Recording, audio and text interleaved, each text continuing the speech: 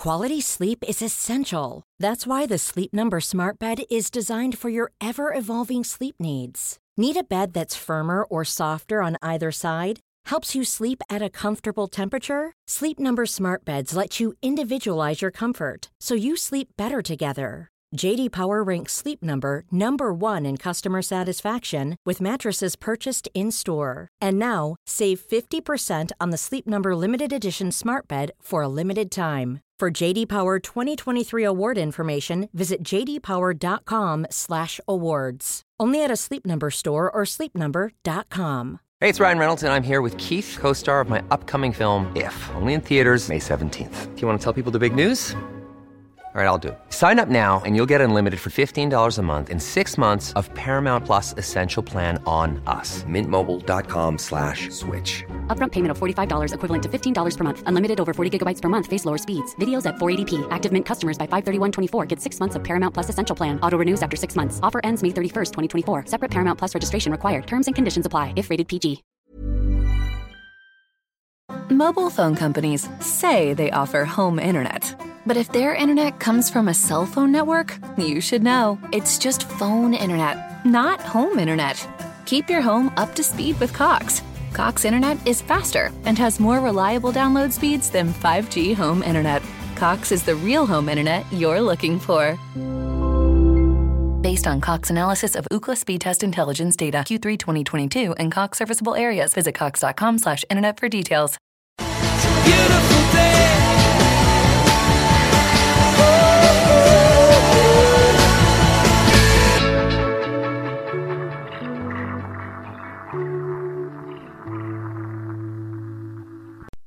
Hello listeners, welcome back to yet again another episode of the Beautiful Game Podcast. As always, I'm your host Butch, and actually today I'm only joined with one out of two of my usual co-conspirators, and that is Dej. How are you? I'm good, Bud. Yeah, I'm good, man. It's been a nice weekend. Yeah. We played football today and we reined in the spirit of comebacks today, you know. We were 8-0 down and we came back. So I think move over Anfield, move over the Johan Cruyff. Cool, man. Ooh, yeah, sir. And so our other usual suspect, Dot, he's over in New York mixing business and pleasure.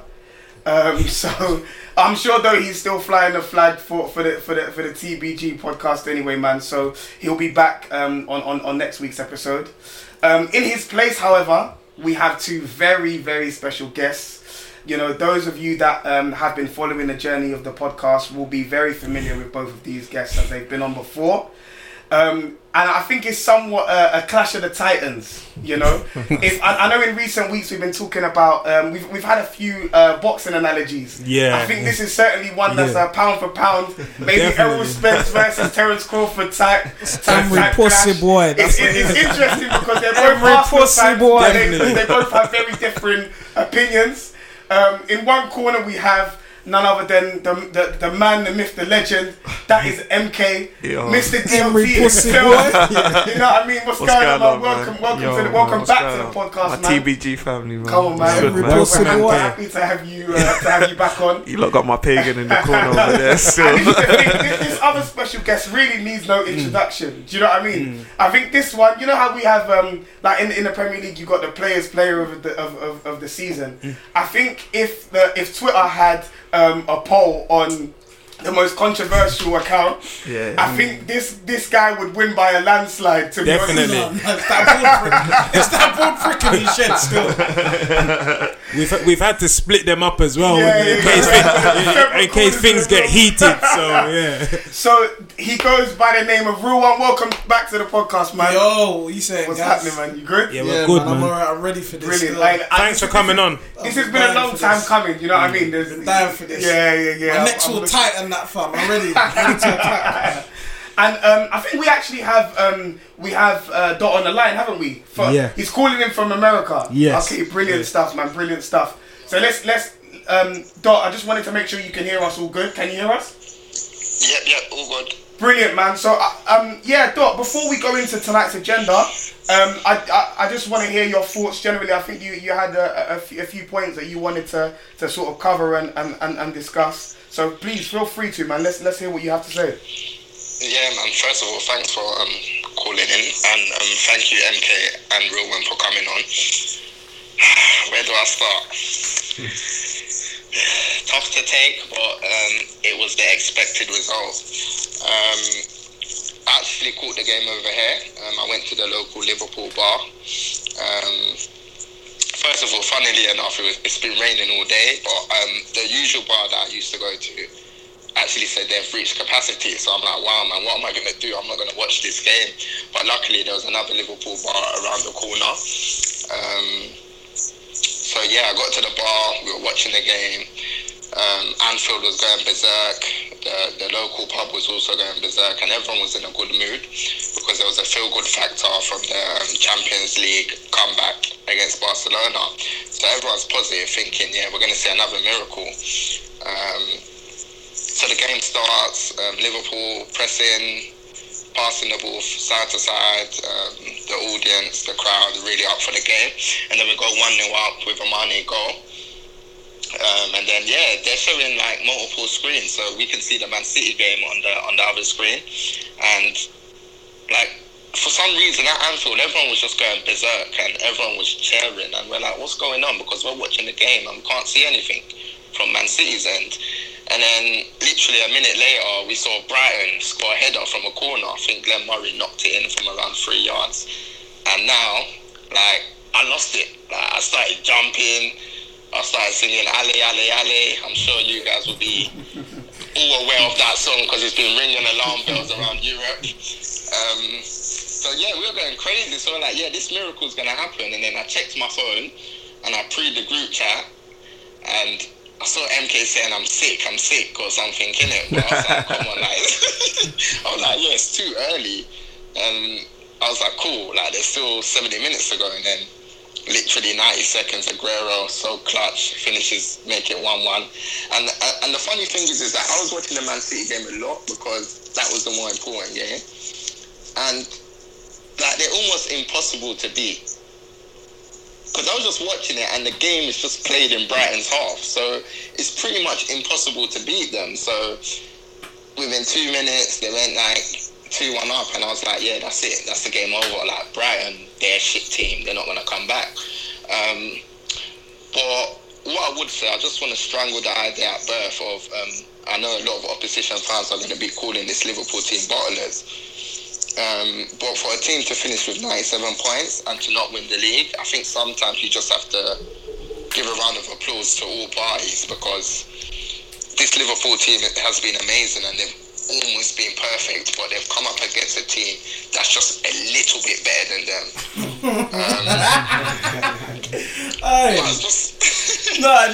No. Can we be realistic here? It's not just a little bit better, fam. Like, you had like an amazing season, well done, innit? But if we're being honest, you see yourself having this kind of season next season? And the answer is no. So they're not a little bit better than you. They had a better season last season, and I can see them having a better season next season. So I don't think they're just a little bit better than you.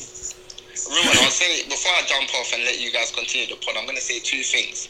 First of all, I don't think there's much in it.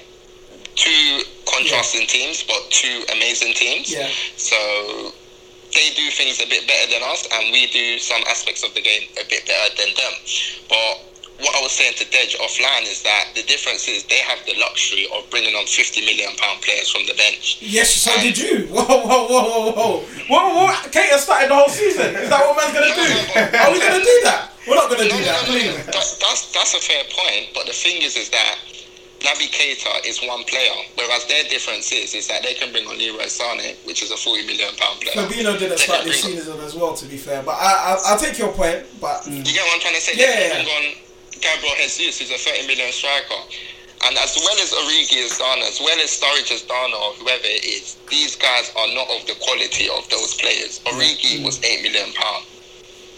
Shaqiri is £12 million. Yeah. And ultimately, that was the difference. But people are saying that it's another season, no Premier League trophy. But for me, it's about the journey. And people come out and say, you didn't win anything, it doesn't mean anything, no one's going to remember who finishes second. But if that was the case, if the journey doesn't matter, that means that there's no point of us watching football. We should just wait for 38 games in the season and see who won what. if it doesn't matter about the journey. So that's why I want to leave it. Nah, that's what losers say. All that's nice.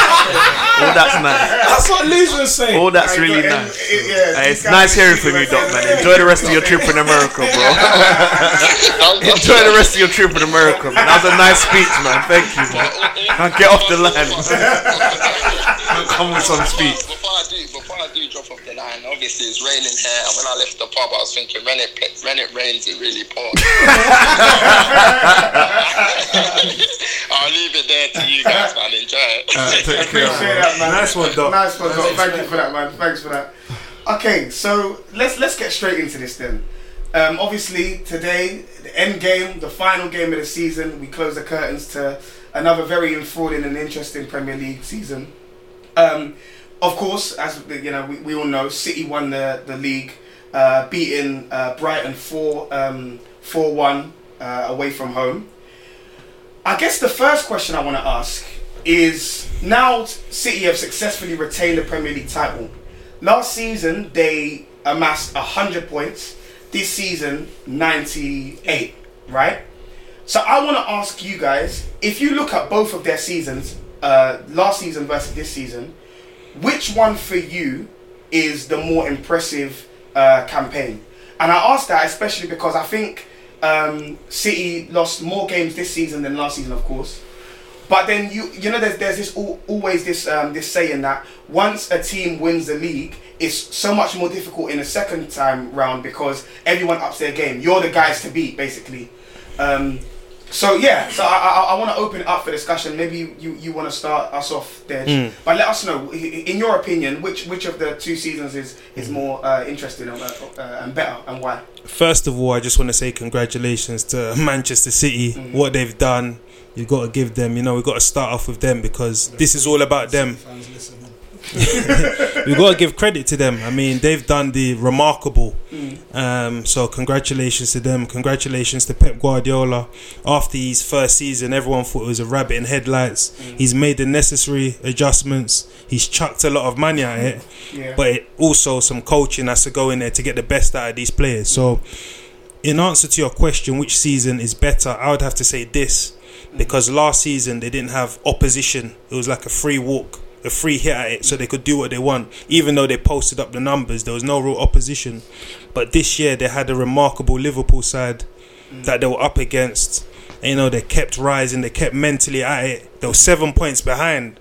So, you know, to overturn that deficit takes some real mental fortitude.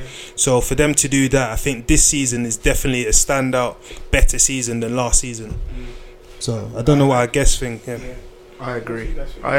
I think, like you said, last season it was really easy for them, and I think they were playing against themselves last season. Yes. Whereas this season, that Liverpool side, as much as like I'm not a Liverpool fan, and I'm always going to be critical of Liverpool because, you know, I enjoy trolling you lot still. But you see that side, they're just relentless. So I think they were giving Pep sleepless nights still. Of course. And I think he knew that they couldn't blink. Like they could not take the foot off the pedal. And I think to win 14 games in a row, sandwiched in between the Champions League title with Tottenham, and then playing Manchester United and Tottenham back to back, and they won 14 games in a row.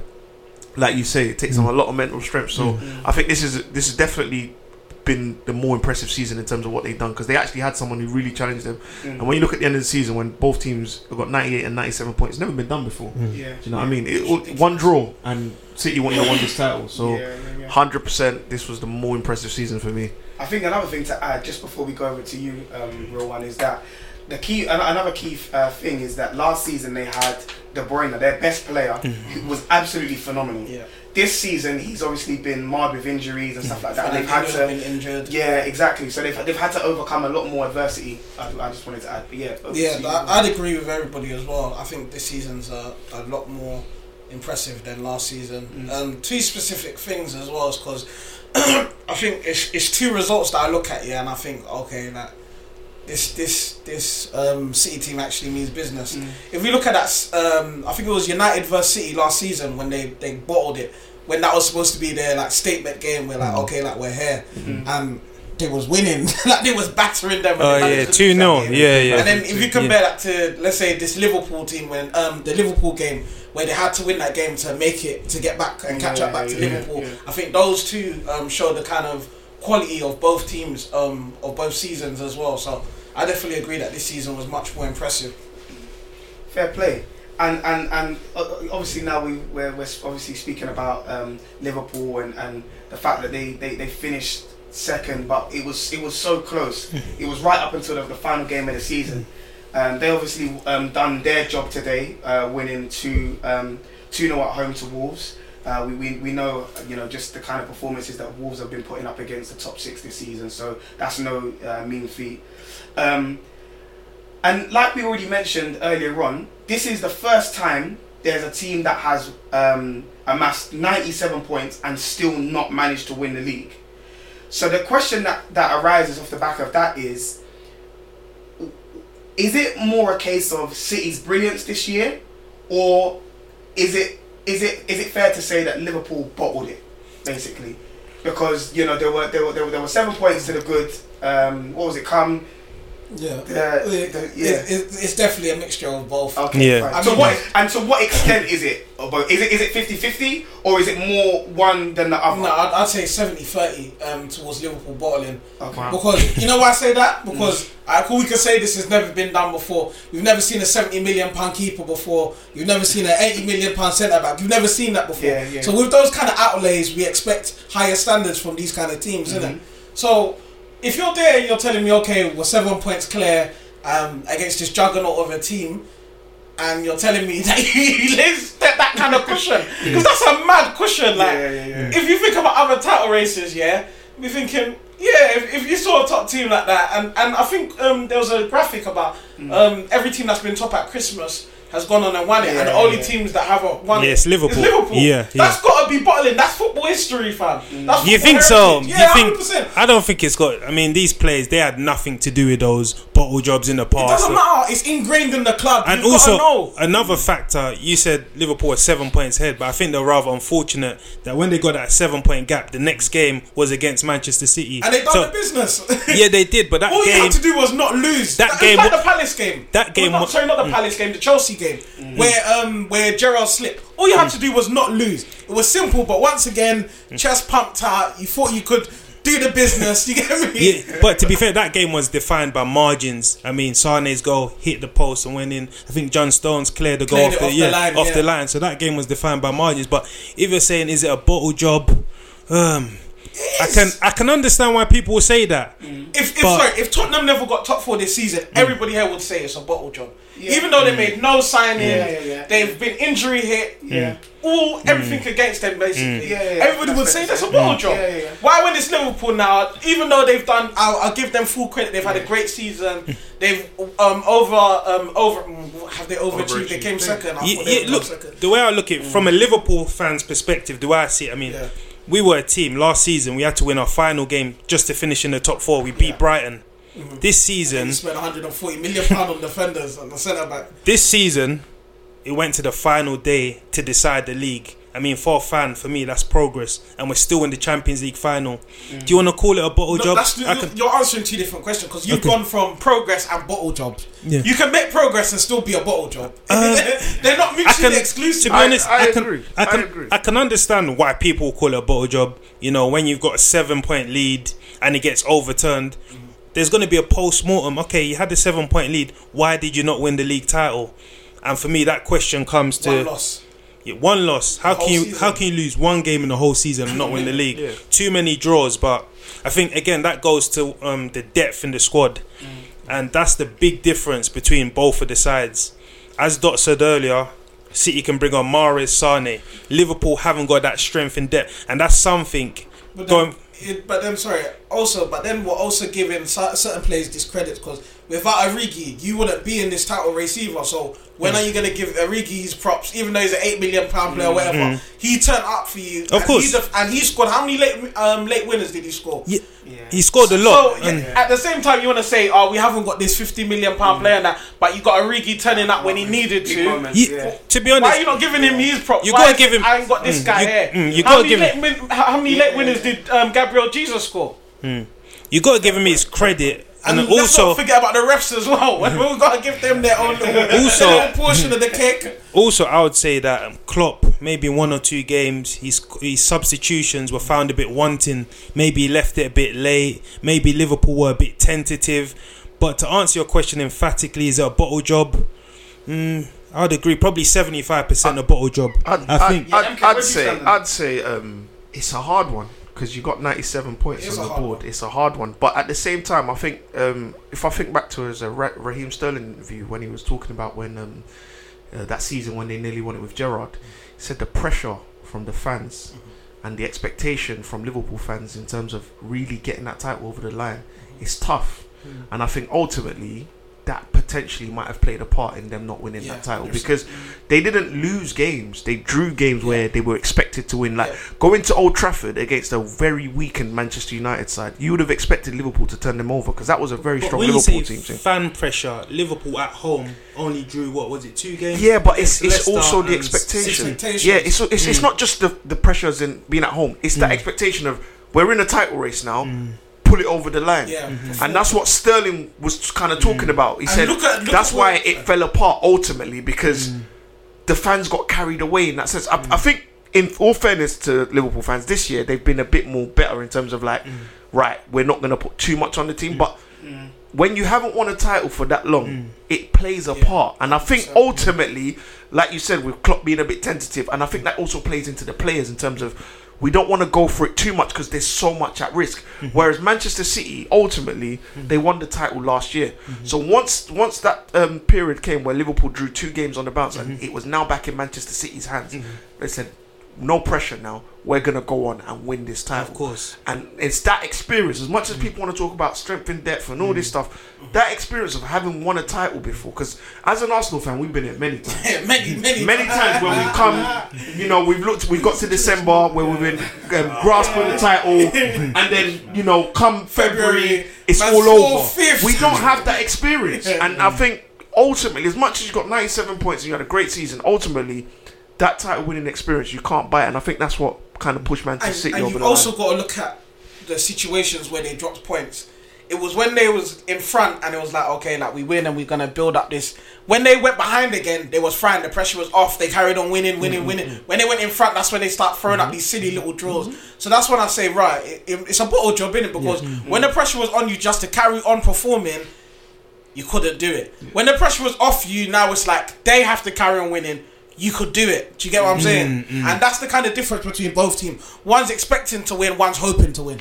That actually was going to be what I was going to go into next. And my next question, it was basically, where do you guys feel the league was lost for Liverpool? Which result? Can you think back to any particular results that you think they should have definitely got over the line, basically? So I think where I saw Liverpool looked fragile. There was a game versus West Ham when they drew, and I think it was Andrew Robertson or Milner that came in off an interview, and he was like, "Yeah, we drew a game and we're still top, but when Manchester City draw a game, no one asked Manchester City are they under pressure, but with the moment we draw a game, we're under pressure. We're top. Let's see where we end up at the start of the season." And to me, he looked rattled. Yeah, that's when I said this team is not ready.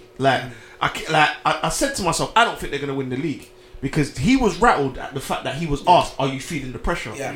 But if that was a company or someone from Manchester or a Walker, they would be like, you know what, it's a long season, we're going to carry on playing. But he was rattled by that question, and that's why I thought to myself, that West Ham game is where I thought, they bottled it. You could probably, again, that Manchester United game, they probably should have won that.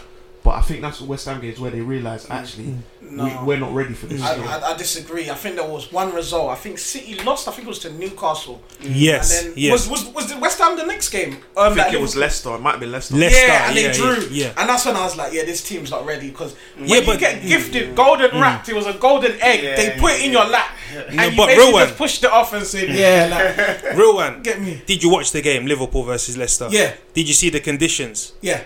So how do you expect Liverpool to win in those conditions? Didn't you see the pitch? It doesn't matter. There was snow, there was sleet. It was like an impossible job. It was an impossible job. We can't do this. The elements were against Liverpool. Did you watch the game? Man's not blaming God now, you know. Man's blaming Odin and the thunder gods and everything. Come on, fam. They say it was 4-4. That game was a difficult game to navigate. But to answer your Didn't question, you lot go in the lead, or was it a 0-0 draw? I think you 1-1. They went in the lead, didn't they? Yeah.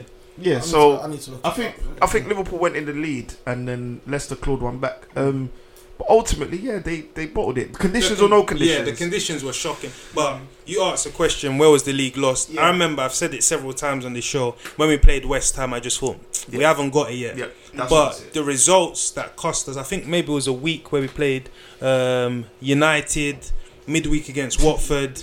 And against Everton, we got 5 points. Yep. The requirement there was 7 points. So we should have either beat Everton away or Manchester United away. And we did neither. I remember big chance that Mo Salah had in the Everton game where he should have buried it. But again, it all goes down to the squad depth. I mean, Klopp's, he has to keep playing all these Mane, Salah, Firmino. He has to keep playing them. Whereas Pep, if one of his front three have enough game, all right, you're on the bench next game. So that's where Liverpool need to strengthen next game. But also, I think it's a miracle that you guys have managed to keep your front three fit. Yeah, that is crazy. Next season, that's probably not going to. Injuries. I think it's almost 2 seasons now that front three and has been pretty much fit. Obviously, Firmino's been a bit injured.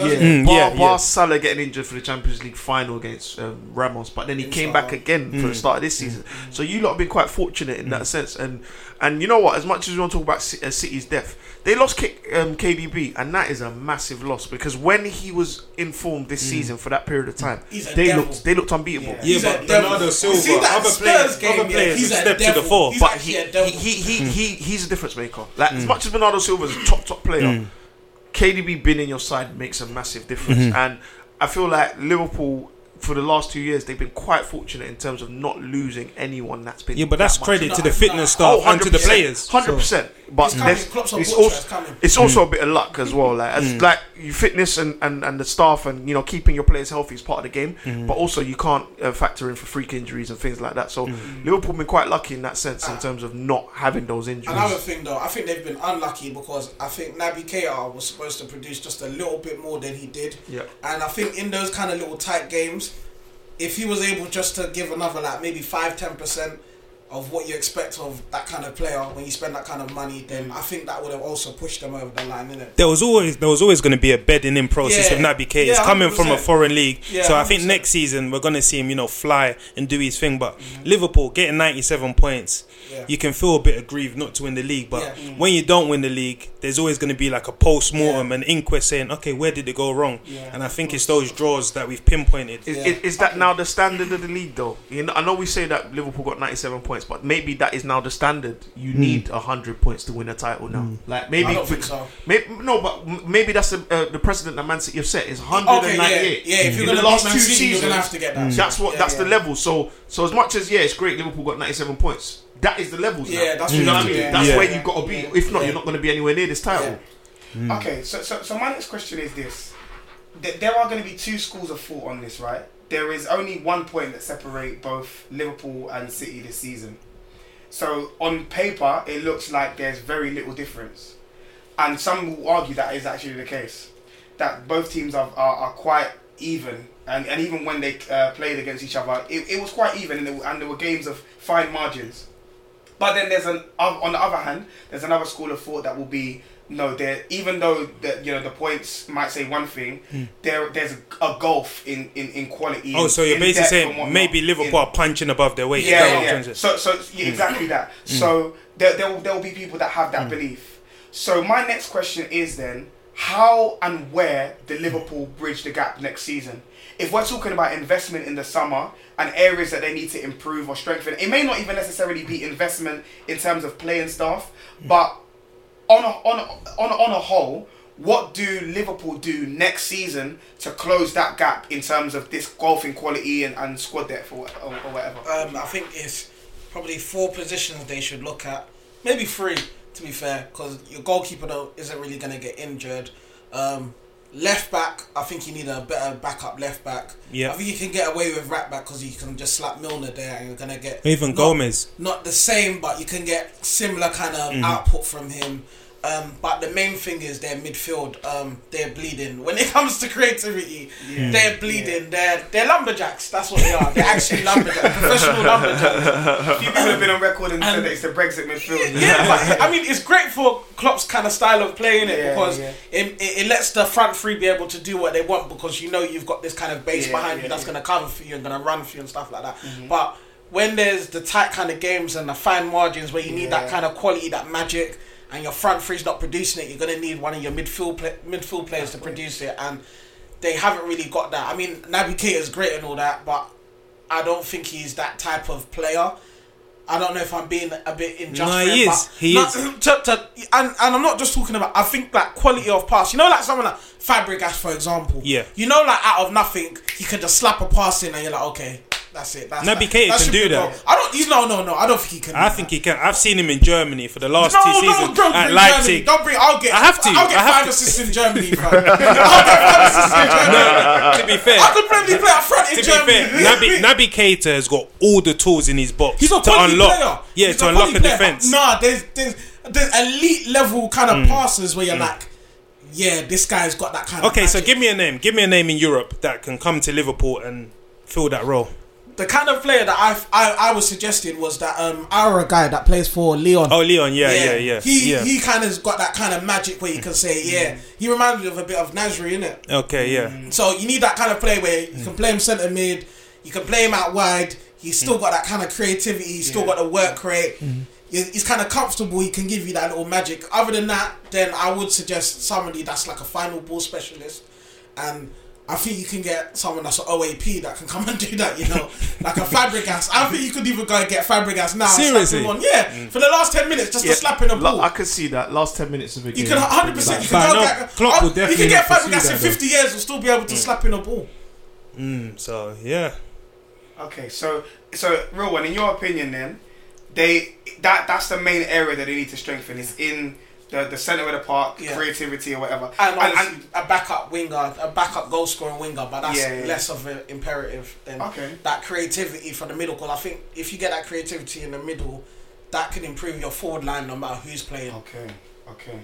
That's an interesting one. A few Liverpool fans that I've spoken to this season say they feel like they also need to have another alternative to Firmino. So he's obviously had a few injuries this season, and Origi's come in and he's actually he's done of late. It doesn't look like Sturridge. I've been on record in saying that it looks like he wants to pursue his interest in fashion. He's ready to be in Shoreditch. Right? Yeah, I think it just looks like that. He's ready to have a pop-up. I see him in a picture with Rex 32. Honestly, he's probably falling out of love with football. That's the thing with him. I don't think he cares that much. Yeah, he does. So I want to go back to the point about Liverpool strengthening. Actually, funnily enough, because we were talking about that midfielder who's going to unlock defenses and open them up. See, me personally, I don't think that midfielder would suit Liverpool's style of play. I feel like they need those 3 lumberjacks behind the front 3. What I think they need is maybe someone who can play in that front 3 but can also kind of drop in and open up defenses. So wasn't that meant to be Shaqiri? And Fekir. Firmino, that's what they wanted. That's what they wanted Fekir for. Fekir was going to be part of that front 3 but also drop in and play as a number 10 and then open it up. And I think that's what they need, because Klopp's style of play, you're not going to have someone who's going to be like you know, kind of passing. You're not going to have Ozil in Klopp's style. He calls his brand of football heavy metal. He's not interested in that. And Klopp's more about the counter press. And he sees the counter press as the best playmaker, so he doesn't need one. So win the ball high up the pitch, and more pass than you're inside the goal. It's worked. So I feel. Get someone especially in with the Anfield factor as well. Definitely. It's like a match made it suits because that style of football versus what the fans want to see. It's a match made in heaven. So I feel they need someone like him, like a Naby Fekir, or someone who can slot into that front 3 but also drop back a little bit. Definitely needs some depth in centre back. I still think once you lose Virgil van Dijk, I think we're covered. You're underrating Gomez. But Gomez, can he keep fit? I feel you need one more person, because if you lose Van Dijk, I feel I can get out that defense. I'm not gonna lie, if you Yeah, but I mean, if you lose Laporte, for example, you can get Man City. But you still got Company and Company's Stones. finished. Yeah, He's finished, but he can still put in a performance for 10 games over a season. To be fair, if you're gonna try and get a backup or a second centre back here, you're looking at. I feel they should get someone to partner. 40, 50 yeah, I feel they should get someone to partner with Van Dijk. Yeah, and but really shut up he's shop. been a revelation in the last. Yeah, few but weeks. can you rely on that? I've been there as a team, and I've seen players play good for 10 games, and you think, do you know, we've said to Wenger, actually, you're all right. You know, leave Coquelin in that midfield. It's true. But knowing whatever you can improve, you should improve. I personally think whatever. you lose Van Dijk, you go back to that team that was conceding them nonsense. So you think this Liverpool is should what go I'm and get saying. Delete? Yeah, go and improve centre back,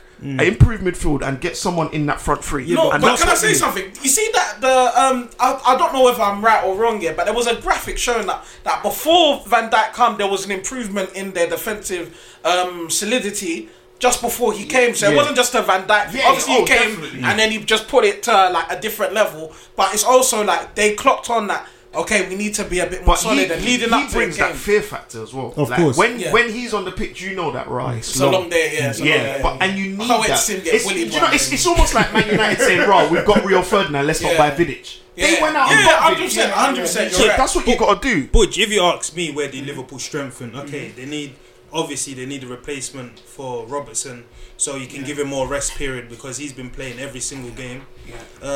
I would say they also need maybe a wide forward in place of like a Mane or Salah, so you can rest them when you need to rest them. So I think they've been talking about Julian Brandt.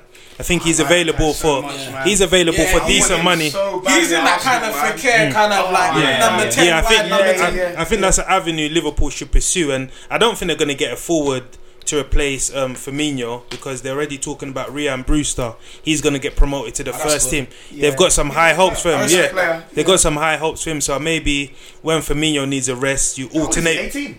I think 18, 19. Just Yeah, come off a mad injury. Yeah. What about Harry Wilson?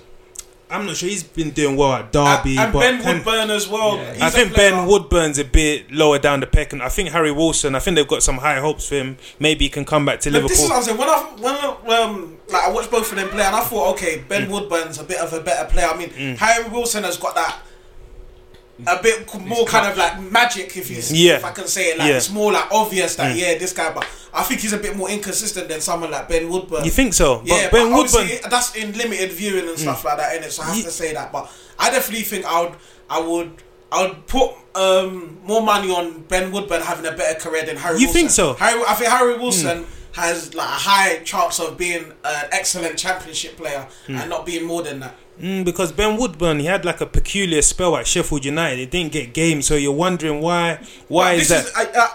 I'm always kind of skeptical at those kind of stuff because it's like sometimes you see talented players and they go somewhere and it doesn't work out and you never know why. Because it was like, for example, when Gnabry went on loan to West Brom, everybody lost all hope in him for some reason. And it just turned out Maman was a prick. Like Pulis was a prick. That's what it was. We know about Pulis. But then you had people when he came back, everybody's like, "Nah, this guy's not this."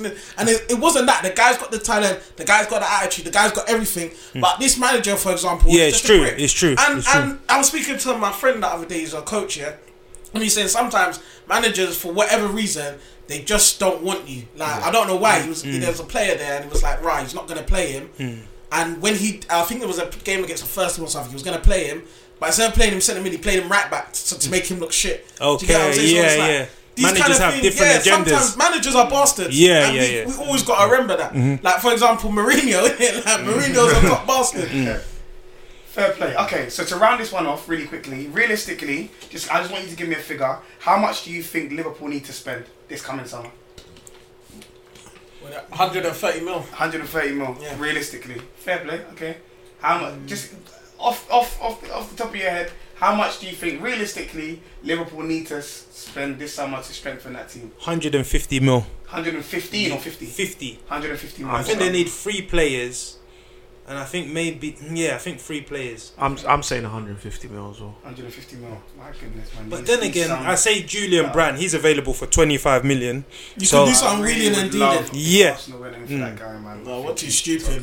Give Mkhitaryan a new contract. Okay. So let's move on now. We've discussed the title race. Now let's go and look at the top four.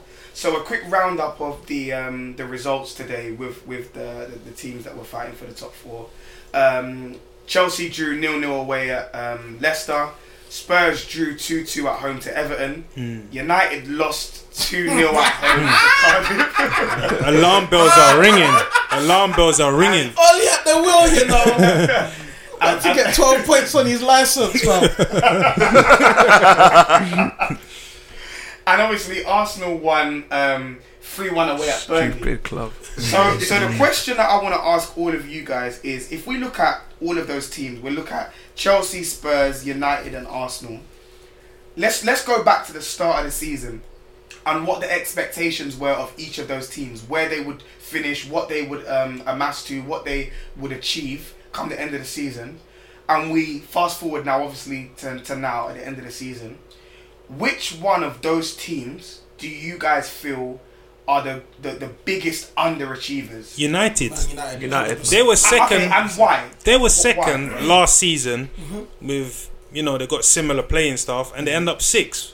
So what's happened? We need to find out why the drop. What's happened? There's So a big inquest. yeah, there needs to be a massive inquest to go from 2nd to 6th. I know last season. Just to hire Oli alone is the biggest underachievement I've ever seen. See in my with life, Man bro. United, yeah, I think that club, yeah, they're just guessing as they go. They're 100%. They have no idea. So you think they're winging the job? They are winging it from Ed Woodward to top to bottom. No one knows what they're doing. Fan polls. I think that's what it Yeah, is. no one knows what they're doing. Honestly, you know what the problem is in Man United? You know when you're a club that makes so much money, you can More get money away makes with making so many Yeah. mistakes, Yeah. and they just continue to make mistakes. Like everyone at the club, everyone with a brain could have said, "Do not give Ole Gunnar Solskjaer this You think so? job." I thought the fans. Everyone the knows. results You forced know, his hand. as soon as when a manager leaves a club, there's gonna be an immediate feel good factor. Of course. Yeah. Everyone, Especially a manager like Mourinho. yeah, exactly. Especially the way Mourinho treats players and his attitude and his demeanour and everything. As soon as he left, whoever I could have went there and they would have won games. 100%, Yeah, I was like, 100%. even if it was 1, 2, 3 games, I could have went there. You could have won and there. would have won games. It's like like when the teacher, the supply teacher comes in and he lets you lot play around a little bit. That's exactly what happened. The supply teacher came in and he said, "You know what? You lot just do what you like. Paint your colouring books for 10 days. It's fine." So they went on and it looked good and everyone looked nice. But when you actually watch them, you kept saying to yourself, "This team's kind of lucky, you know." Yeah.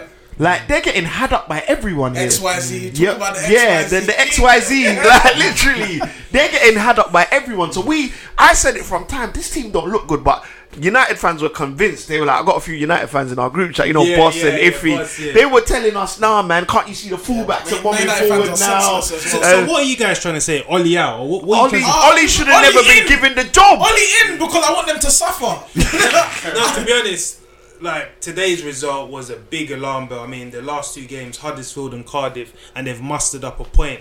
I've been a big advocate. Guys, this is- I've been a big I was advocate rubbish, of yeah. Oli, and today, I mean, I was 100% Oli in, and it's beginning to wear a bit thin because when you're assessing managers, yeah, you have to look at 2 things, innit? You look at performances and then you look at results. If you look at the performances and the performances are good and you're doing the right things, but you might be unlucky, then you can say, "All right, cool, I'll give this man a chance, innit? Cool." When the performances are shit and the results are shit, you got to get man out of there because there's no hope of you turning it around. Yep. Then there's times where the performances are shit and then the results are good and you know that you're lucky and how long is this luck gonna last for? So sometimes when you looked at Oli, you looked at him and I was like, "Wow, this guy is really getting them to do things." And then you start watching a bit more and you're like, "Nah. This guy hasn't really done nothing." And remember that we had this conversation about Marco Silva. See, with Marco Silva, I always give Marco Silva his credit because when he went to Everton, although they was getting bad results, I could see him trying to implement stuff. yeah. Like I could see, okay, this would work, and maybe if this guy wasn't a drunkard, that wouldn't have happened. And do you get? I see what you're trying to do, innit? Yeah. Someone like Oli, he actually went there and said, "All right, Pogba, Literally. you get what I'm doing?" Literally. And because Pogba's got so much talent, he could do that. He's a match winner. He can do that, innit? But you see, with someone like Pogba, he's never ever going to be consistently going to give you that because it's not in his mentality. It's not in his makeup, innit? He's a here today, gone tomorrow kind of guy, innit? So when you put all your eggs in that kind of basket, and then you kind of taken a little bit of those eggs away, when you started to be serious with him, when you've got the job, you're fucked, innit? That's basically what happened. So what are you trying to say? Oli out now? Yeah, 100%. I think this is what I'm talking If Man about. United had any sense, they would sack him because the guy is clueless. Come on, the guy's clueless. He should be working in a petrol station. What you need to understand is like, for Manchester United, the expectation at that club is they need to be challenging for the title. Of course. So is Ole Gunnar Solskjaer going to be is he going to be able to put a glove on Klopp and Pep? Has he improved any? He of needs the to be players? given the opportunity. We saw with Pep. He got his opportunity at Barcelona. Wait, no. He proved his waiting. But Pep is an anomaly. No, we're not going to put Pep and Oli in the same conversation. No, You're not letting me land I'm here. sorry, I'll land. But I just want to This say is what no. Before you start, I want to say This no. is what I'm saying. Sorry, carry on. This is a microcosm of society. You've given him a new contract, 6 games. It doesn't go well. Get him out of the joint. Let the man have a few windows to get his feet under the table. He's going to weed out some of these dead woods. I mean, there's a lot of players, their names on the chopping blocks. And as I said last week, they're putting a big fat cross by their names. And Man United, they've got the money to react. Let Oli have a free season and let's see what he can do, because this season's gone out with a wimp. I mean, losing at home to Cardiff, that's as bad as it gets. They're basement boys. They're the second worst team in the league. And to not be able to beat Huddersfield away from home, I mean, it's embarrassing. But Oli has to take some blame for this because he's at the helm. But I'm more, if you're talking about manager and players, I'm more 75% towards the players. Okay. Because the players have the ability and they're not administering their ability. I know it's the manager's job to get the best out of them, but sometimes as a player, you got to have professional pride and play for the shirt. So Oli can't control that. But hold on, how can you have professional pride if you've been given no instructions how to display your professional pride, for example? See, I'm gonna like agree with Dej here in the sense that we've seen these players under 2 managers and the results have been quite similar. So I have to They haven't been quite similar. They haven't. They're 6th now, and under Mourinho last season they were second. But for Mourinho left them in 6. When he got first season, they also finished 6. He was going for the Europa League, but this might be as good as it gets with these set of players, and they might just not be good enough. As much as Oli's not great, these players might just not be good enough. No, but look at the age of these players, Some of these players, there's room for improvement. Why are they not improving? You've got these players here. Who has improved since Oli's been there? What is Oli showing? Luke Shaw? Luke Shaw is definitely improved. Luke Shaw. Look, okay, of course, in the last...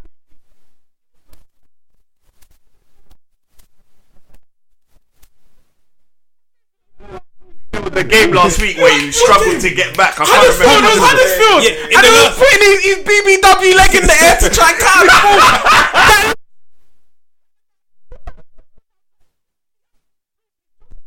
In the last few weeks, he's gone off the ball. Yes, No, but since Oli there's came a in, difference. there was a bounce effect. Yes, that's new manager. But you can get that at Cardiff if you sack the manager.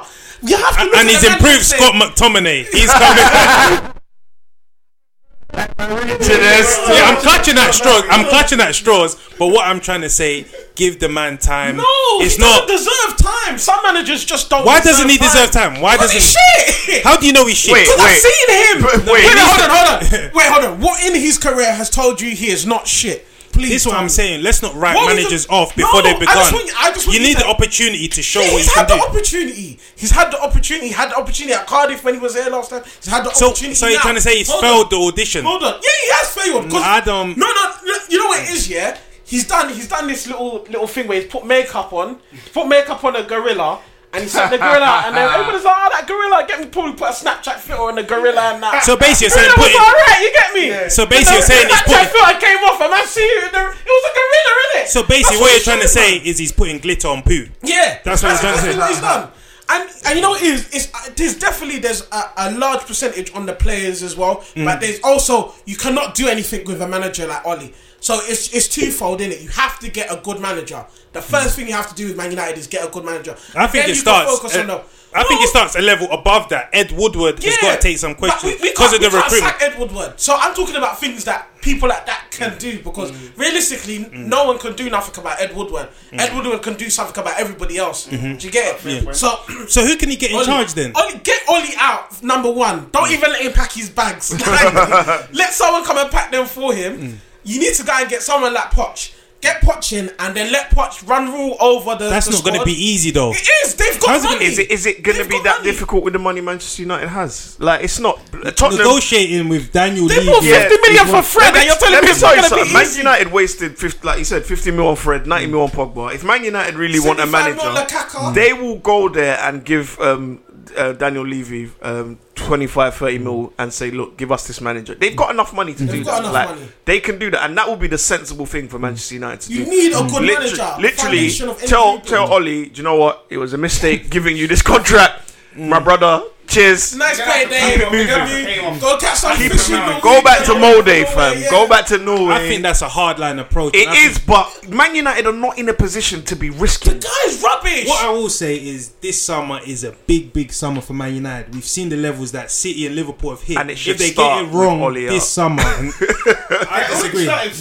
What's that guy from Swansea? The winger. Is it James? I'm telling you see Man United, it's all they're running some old boys club where it's all about feeling how we used to feel, and the men from back in the it's emotions. That's the biggest and the worst thing Man United have done. They don't have no strategy. It's not like, you see, like Bayern, when they go and get people in from that's played for the club and that's won stuff for the club, they do it with sense. They're like, raw, what can this guy, where can we put him in? Okay, he's in here. Nah, he don't really suit here. We might have to bin him, or we move him here. Okay, he's good here. We can stay here. They look at another guy and they're like, okay, no, not with United. It's just like, okay, yeah, you scored in the cup final that year. Come back here, yeah. Oh, what, Rio Ferdinand, you're jobless right now. Come on, we'll just give you something. To be fair, Man United, they need to appoint the best people for the job. Yep. And at that moment, Oli was the best man for the job. The easiest thing you can at the moment when they appointed him, he was the best man for the job.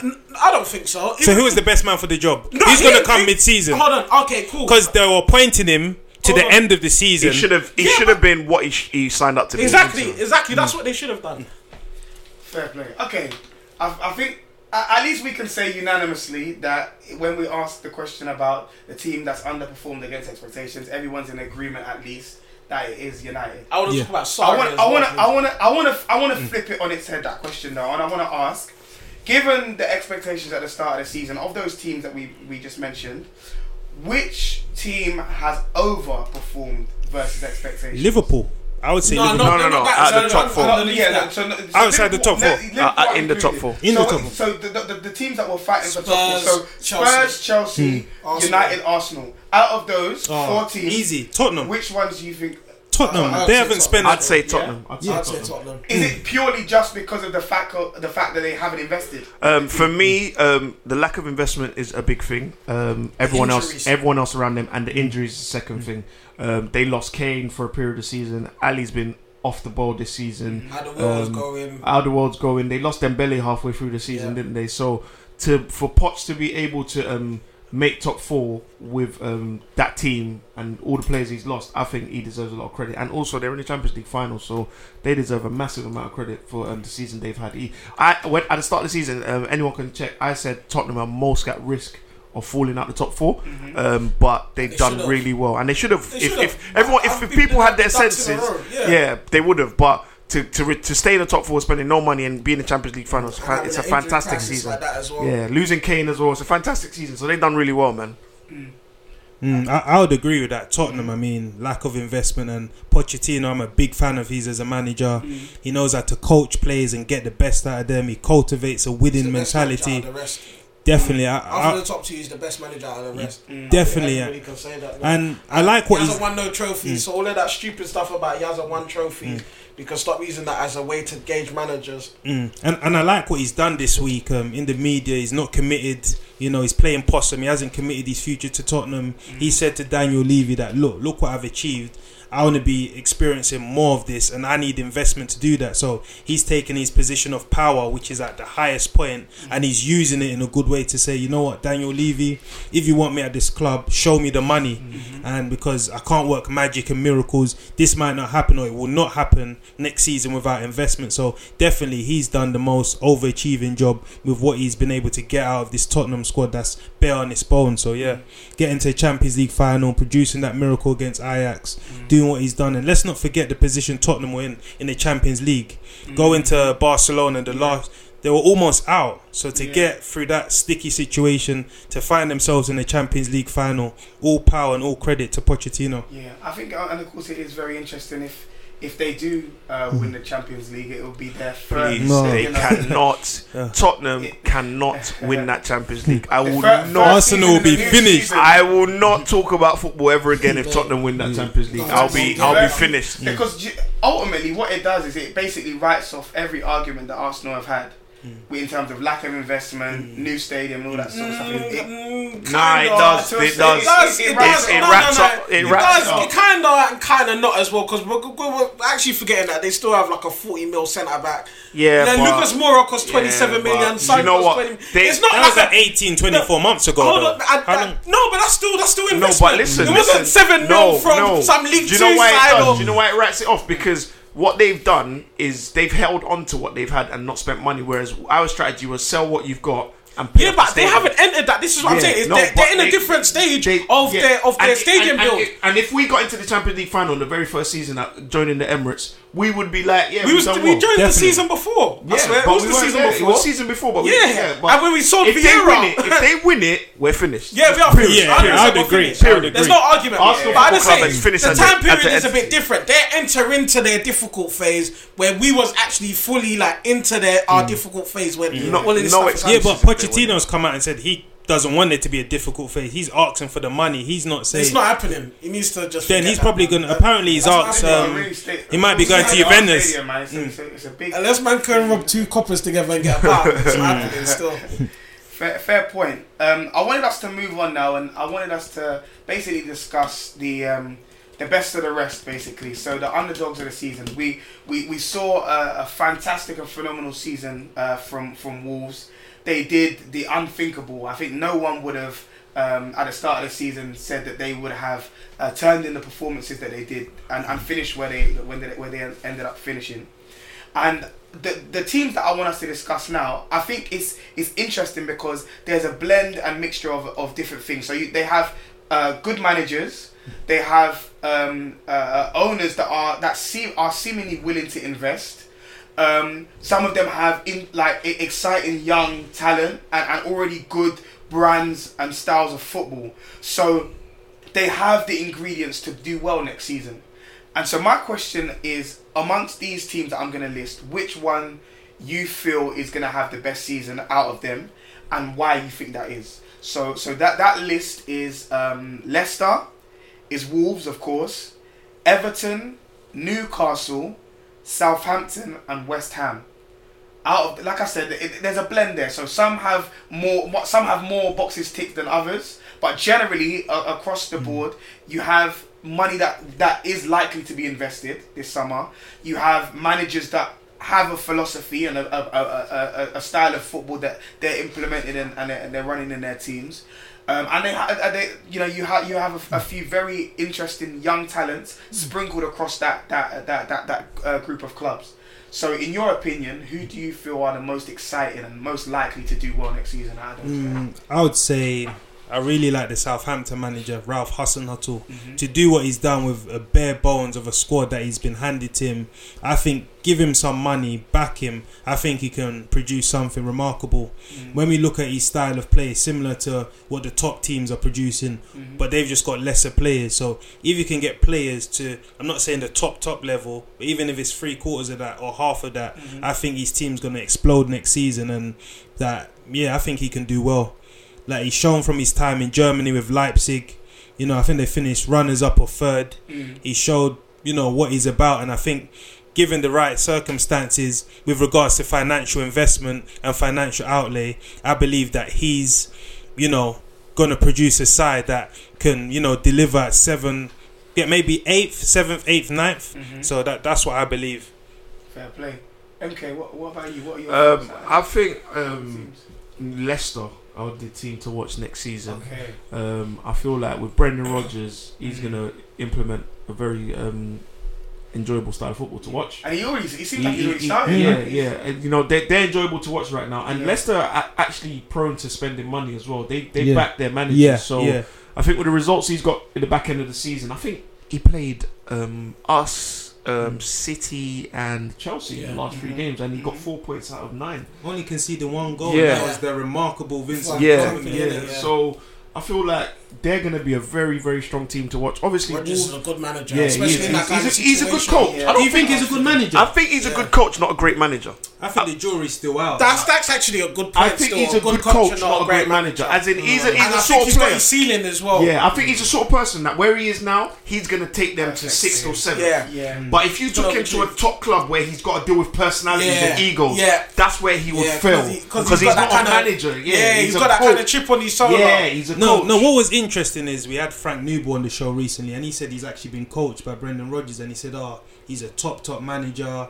He wants to know about you, your family, gets into your head, so he builds that personal rapport. But I think that goes back to your fact saying he's a good coach. Yeah, maybe because not everyone responds to that. How long ago was he coached by him as well? Because you've got to remember, sometimes you meet people on different stages of their journey, innit? Okay. So when he was maybe like a under 15 or under 21 coach, and he's going to be different than when he's actually like a proper manager. Exactly, and that's why it works, because you're dealing with big egos. Like if you can't go to Paul Pogba and be like, "Yo, how's your mum?" Like, it's not going to work. No, you can. But you can't. You can't. Like, for example, there's a clip here where he's badding out Sterling. If you did that to our next man, I would be like, what? Yeah, exactly. I get paid more than you. Shut your mouth, fam. That's interesting because Glenn Johnson previously came out, I think maybe 2 months ago. I think Rodgers played a game. Like, I've got 3 cards or 3 envelopes, and there's some names in these envelopes, and these 3 people are going to let us down or something. And Glenn Johnson said, like, the senior pros were thinking, what's this guy doing? What are you doing? It works for the youngers. It's not going to work for the them. levels as well. It's like David Moyes. You see, when he went to Man United and he was trying to do that shit he did at Everton, it's not going to work. Man don't care about all of that stuff. Man's different levels. Man's different course. levels. I remember reading something about I think it was a quote from Ferdinand was saying, he was showing me videos from Jagielka. Yeah. Crazy. Do you know who I am? Yeah. That's what I think when Rodgers butts people like that, like, I've actually done something in my life, and that's why he's a coach and not a manager. And that's why maybe Leicester's a bit of a perfect match. I know they won the Premier League, but I think the players will still take to his ideas. And I think a key thing as well, when I look at the talented young players, I feel like they have the best handful of those young players in Ben Chilwell, in Maddison, in Ndidi. And you know what? I saw a stat today. He 2 years running now. He's what's it called? Had made the most tackles in the Premier League last season with 138, and this season with 144. Very underrated. Do you know what? A bit of a side note. This when I saw this stat, it made me think.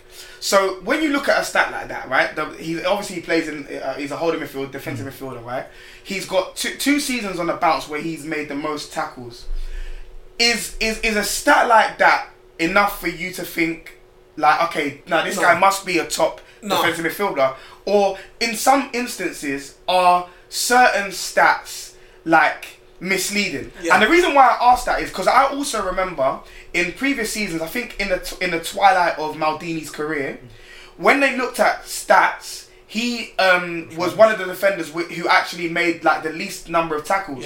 But when they did a bit more of a deep analysis into his style of play, it was because he made more interceptions. His positional play was a lot better. So when we look at stats like this, in some regard, is it a bit misleading? 100%. 100%. You can't take stats in isolation. You either have to take a group of stats, or you've got to provide context when you're using the stats. So you can't. Someone just can't say, this guy, he's done 50 tackles and I'm going to be like, he's a good player. I've got to see him doing those tackles and what kind of position he is when he's doing those tackles. Because if you're flying off the bloody touchline trying to tackle, man, and doing all of that shit, and you've left your position vacant, so you've made all those tackles, but you've left your team open while you was going to go make all those tackles. The context, that's it. Fair point, man. Like I said, it was a bit of a side note, but I thought I'd add that into there, man, and just hear your thoughts on it. Roman, we didn't get your view on out of that team, that group of teams, who you feel are likely to be most successful next season. I would probably say Leicester, but I actually want to give a shout out to both Everton and Wolves, because you see what Wolves have done this season. They've shown that they're ready to mix it with the big boys, because I mean they got the third most points off from the big six. I think so. Yeah, they got the third most points, so that's more than Arsenal, Chelsea. Everybody else is just Liverpool, and I don't even think they was that far off Liverpool, if I'm not mistaken. Yeah, or maybe they were, and there was just a couple points ahead of us. Anyway, but they've shown that they can mix it with the big boys. Definitely. They've got that kind of connection where they can get talented players and stuff like that. They've got a good manager, and I want to give a shout out to Jota as well, because I think he's quite underrated. Honestly, I think he's actually a very quality player. Ruben Neves, and he's young as well. He's only like 22. So I think they've got a good basis to kick on from. But the thing with Wolves, though, I think breaking down those smaller teams, it's all right playing the big six or whatever, but you're going to play more times against the lower teams. So, but that's obviously stages in development, innit? Remember, they just got promoted last season, so we've got to remember that they've got promoted. They'll build on that, and then they'll kick on. I'm not sold on Wolves yet, because I feel like a lot of teams haven't figured them out yet. But when teams figure out how to beat them, can they respond? Yes. So I'm not sure on them. But right now, that counter-attacking style where they put for a free man at the back and hit you via wing-backs, someone's going to figure out how to stop that. And then that's when it's going to be the real test of the manager. I agree. You know, how good is this manager? How, you know, what is he really on? So that's when I'm going to be a test to them. Definitely, I agree. Right now, they're a bit of a novelty. People, how do you figure, this is interesting. But next season, usually like a second season syndrome kicks in. Yeah. So how are they going to adjust to that? And also adjust to these lower teams, the lesser teams, if you like. How are they going to adjust to their style of play when they have to keep the ball? Are they going to go out and invest in a creative midfielder to unlock those doors? So their story is going to be interesting, you know, adding to the caveat that they've got, you know, Jorge Mendes and the Chinese money. So really and truly, they should kick on, but it's going to be interesting to see how their story develops. Fair point, man. Now I want us to move on away from the Premier League and look at things on a more European scale. Yes. And review. I think we there's no way that we can't like not review the Champions League semi-finals, just because they literally had everything. What a week! What a week of football. Fairy tales, man. I felt sick. And the thing about it is, especially when you look at obviously the result between Liverpool and Barcelona, you're thinking, okay, that's it. There's not going to have any more. There's not going to be any more interesting stories. Like the thing about then Tottenham respond as well. So let's dissect this. Let's start with the Liverpool and Barca game. The thing about football, it should allow you to enjoy the full array of emotions. Joy, happiness, desperation. You know, and these two games had all of that in abundance. Yeah, as you said, we're going to start off with the Liverpool-Barcelona game. I mean, I wouldn't say it was impossible, but it was improbable. And, you know, before the game, I was speaking to a lot of Liverpool fans who were like kind of saying, you know what, don't worry, next season we'll go again. We kind of writ off the Champions League as a viable option. And obviously we thought City were going to beat Brighton, which they did. We never vouched that this team could, you know, turn over Barcelona. I said they had a 10% chance, and for them to do it is remarkable. I mean, the first half, you know, Liverpool they had their tails, you know, between their legs. They were very, very dominant. They were pressing, hurrying Barcelona. You know, Divock Origi got that early goal. Then you're thinking, something special might happen. Then we're putting pressure. Barcelona had, you know, chances to kill off the game. Suarez had a chance. Coutinho had a chance. Jordi Alba had a chance. They didn't do it. Then we get the second, and I'm thinking, you know what, something special is going to happen there. I was speaking to our Spanish correspondent, and he was shaking on his phone.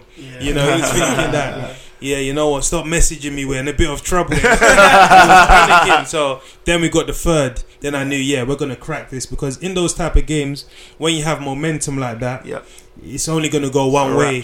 And, you know, Liverpool completed the job. And I mentioned why I thought Liverpool had a 10% chance, and that was because of Anfield and because they've got good players. And I mean, when you're attacking that Anfield end, it's like the goal, the Coppin just swallows the ball into the net. And that's what we saw. You know, Liverpool attacking at will, scoring goals, and Barcelona caved in. And if I'm going to look at it from a Barcelona perspective, I mean, they're wearing yellow shirts. If you look what yellow means, it means half-willed, half-hearted.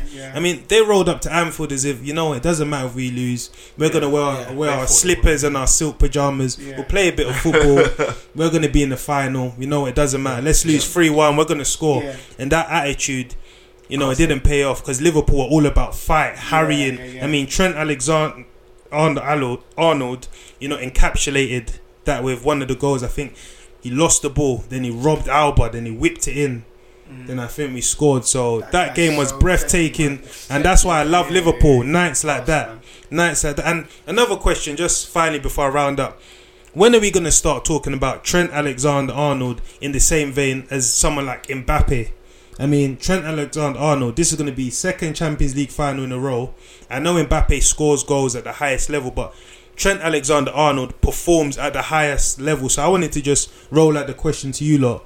If we're going to compare both of them in terms of generational talents, is that a viable comparison, or do you guys have some issues with it? First of all, so I'll do the Mbappe thing first. He's a bit further back from Mbappe because Mbappe what Mbappe did at that World Cup was actually like a fucking madness. Like, let's be honest, his first season and what he did at that World Cup was actually like a fucking madness. Like, let's be honest. And remember, like, Mbappe's a striker. TAA is a right back in it. Yeah, but look what he's doing. He's a sick right back. Don't get me wrong, but he's still a right back. Do you get what I'm saying? It's like, is he a generational talent? I wouldn't say generational because he's a right back. But look at what he's doing. The numbers he's posting. I'm telling you right now, you can find a good right back like any day of the week. I think. Honestly, look at the age.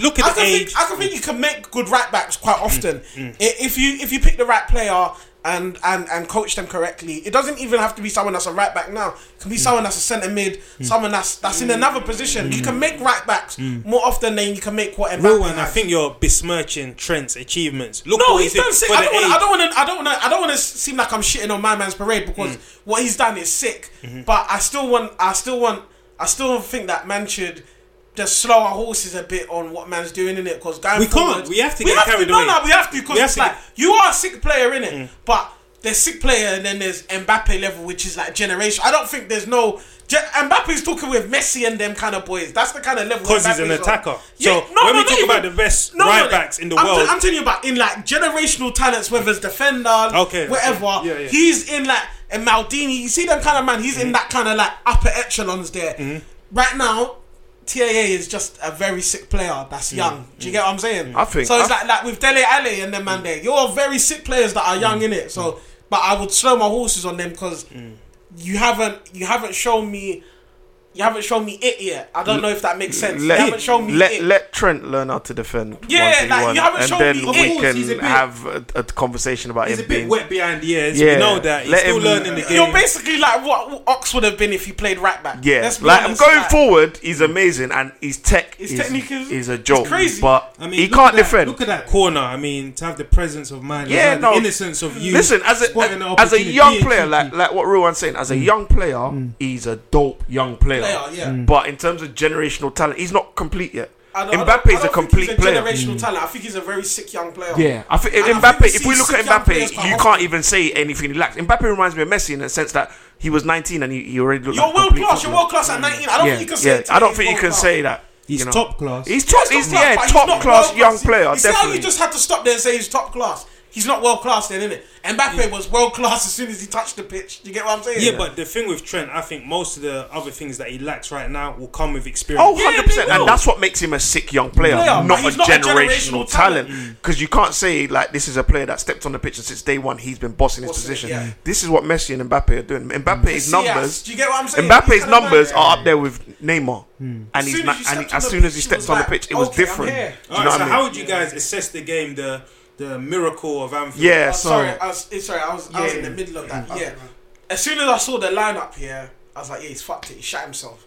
Valverde shot himself because when you're going to Anfield, and not even just that, after that, when they conceded within 6 minutes, the game was over, basically, because you can't go to Anfield with that kind of lineup, with that kind of mentality, and concede that early. Starting Sergei Roberto right back for me. I don't know what his suicide. fascination with that boy is. Yeah, it was honestly. suicide. I'm not saying he's a bad player or anything like that, but I don't understand the fascination where it's like, I must have this player on the pitch. Like, I don't see it. I actually don't see it. Especially when you got to understand where you're going to sometimes, innit? Sometimes you got to know, alright, cool, I'm going to the new camp, so I know what kind of game I need to play. I'm going to Anfield, I know what type of game I need. I'm going to Old Trafford, I know what type of game I need to play. I'm going Stoke, I know what type of game I need to... You got to know what kind of game you're going to need to play in it. And he came in and thought, right, like, this is just any team that I'm going to be able to just put 2 banks of 4 and they're not going to be able to do anything. The only player that I saw that was ready for that intensity was Vidal. The rest of the players, I don't know what he'd thought about playing that Langley or Longley or whatever his name is. That says a lot. That brother was not ready for the occasion at all. I don't know why he thought that guy was more ready than Umtiti. I'm sorry. The team but Umtiti's been out of favour for a while. Yeah, but that's what I'm saying. But that's as a manager, that's your own fault because there's no reason to. And I say this. You don't know what's going on behind the scenes. No, it's about money. It's about money. You're trying to phase man out and stuff like that, innit? Cool, whatever. You want to do that, innit? But at the same time, you're trying to do something here on the pitch, innit? So you got to know where your priorities come, innit? You've got Messi here in his twilight years, and we all have to be honest and say Messi's near the end, innit? You think so? Yeah, 100% Messi's near the end. Look at that. Look at him in that first leg, and he was able to do it at the Nou Camp. Then look, I'm sorry, you see that game at Anfield? I think it was kind of pathetic watching him because it was like, yeah, I saw you do things, but it's like Messi, like, turn up, like Messi. Okay, real like, one, and this is what I was saying. Now Messi, like, do you Messi? Real one, and this is what I was saying about. For me, Ronaldo's better than Messi. No. Let me land. Let me. Yeah, of course. But this is what I'm saying. Yeah. Messi looked vacant in his eyes when it was going against. He was just shaking his head. If that was Ronaldo, he goes over to the manager and says, we need to sort this out. I'm taking ownership of the situation. But Messi just let the game pass him by. He was seeing things happen. He was just shaking his head. He wasn't trying to G up the lads. And as you said, Vidal was their best player. That sums it up for me because he's the player that you will naturally associate with fight. Yeah. All the others are just happy when they're playing football. But Suarez, his season's been curtailed now by a nasty knee injury. They've already announced that he's not going to play any further part. So maybe that was hampering him. And it was a damning indictment to see Philip Coutinho. He was, the honey of the Liverpool fans' eyes. We used to worship him, and to see what he's turned into at Barcelona. Like, it's sad the way he's always the first casualty when things are going wrong. If things are going wrong, sub him off. And to be honest, what a miracle. And I'm just happy as a Liverpool fan because it was a great performance. Barca did not come prepared for that, man. I would sack the manager over something like that straight. It's definitely a sackable offense. I think I can win the league as long as I've got Messi. I think I can win the league quite often. But you see, Champions League, I think that's when certain managers have to make their bread and butter. And when you go and you drop a performance like that, after my man's given you that, Messi's given them that first leg. He's turned up and he's actually put them on the back and said, alright, cool, I've done this. Alright, cool. Now the manager has to say, okay, when he sees Messi a bit struggling, you've got to take some responsibility and say, okay, I'm going to cover you and try and take over this game and make this game easier on you and the rest of the team in it because you've done your business in the first leg, basically. Like, what's the manager there to do? Messi's going to have to carry them again, in the second leg. Do you get what I'm saying? So, I know I was a bit harsh on Messi, but at the same time, I do expect the player to perform. But at the same time, the manager has to come and make the player's life easier for him. No, you know what? I think we need to give Liverpool a lot of credit, though, man. As I want to be harsh on Barca, but I just think to come back from 4-0 down, 3-0 down, and Barca had bare chances. Let's be honest. Suarez should have scored. Alba should have scored. Messi had a few openings. Alisson had a solid game. You just have to give Liverpool credit. I think just playing Liverpool at Anfield, 3-0 down. I get it, but Liverpool's season was on the line. 3-0. Yes, Liverpool's season was on the line. Origi up front. Yeah, but their season was basically. Shaqiri was given away. Basically, if Liverpool, it wasn't a perfect game. Liverpool didn't win that game, I feel psychologically that team may not have survived. Yes. In terms of going again next season. Yes. But that has given them something to hold on to. And I think that was all the motivation they needed. Our season is on the line here, and I think that's ultimately what got them through. So Barca, we just got to give. Barca, mentally they thought they won the game. Yeah. And also they had the title wrapped up, so they didn't have the same hunger as what Liverpool had. Liverpool it was basically a knew, hunger fight. the players were rested over the weekend. that was Liverpool's end game. So they had to win. Yeah. So that's what, You know what? ultimately put them through. Yeah. Do you know what? And just to wrap that up, I think somewhere there is a Liverpool fan who has more heart than brains and decided to make a bet on Liverpool before that game. And I'd be so interested to see what the odds were before the game, before the second leg was underway. What the odds were for for Liverpool to win that game, because I'm absolutely sure of it. Someone so passionate just decided, 100%. you know what, I am gonna back my team, and that person is laughing somewhere on Merseyside right about now. All the way to the back. Honestly. So really quickly, I'm just conscious of time, and there's a few other things that I wanted us to discuss. But we haven't spoken about Spurs turning around the result from the first leg against Ajax.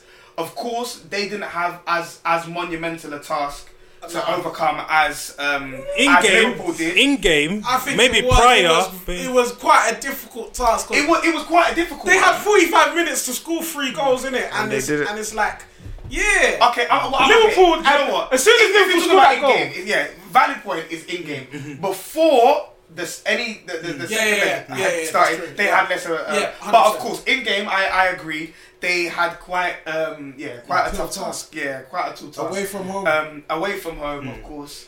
Without their talisman in Harry Kane.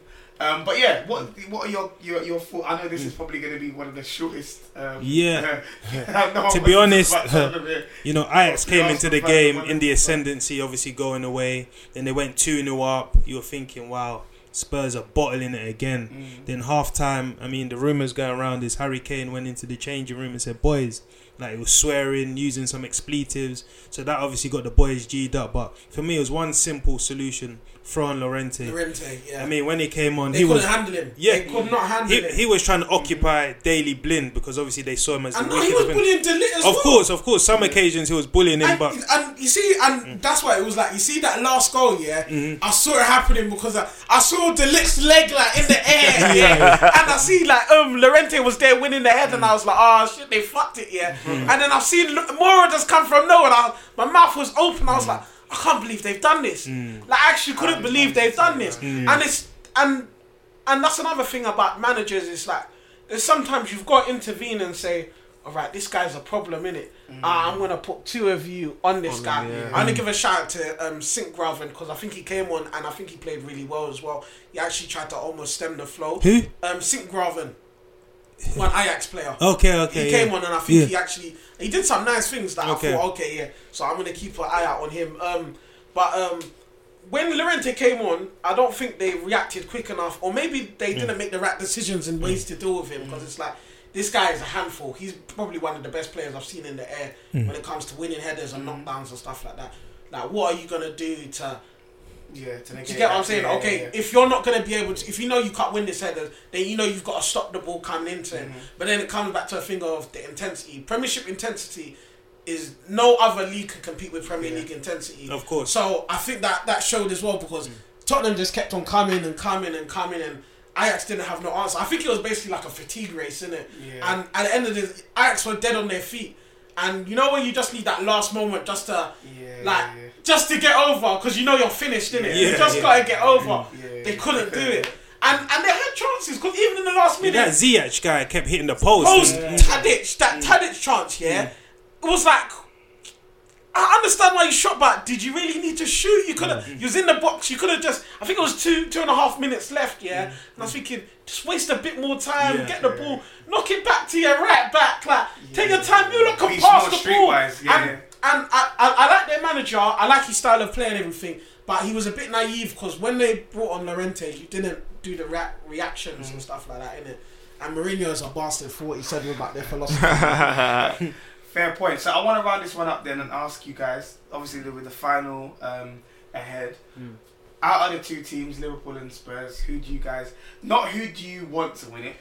Liverpool will win it. Liverpool have to win it for my sanity. I know for my sanity, they have to win it. That's it. It's an easy thing to say Liverpool, but when it's two English sides, it's like a derby, all form and stuff go out of the window.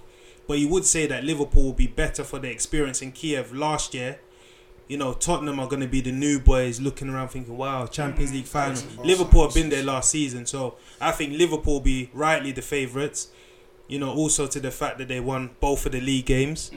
And Tottenham, Harry Kane, I mean, is he going to play? If I was Poch, I would just, you know, strangle the idea at birth and just say, you know what, he's not going to be in the squad. I know Harry Kane's going to be wanting to play. He was saying that he's doing straight line running, but what's that? You need to be playing competitive games. So I'll just throw him out of the equation. But I think Liverpool, man, it's win the Champions League or bust for them.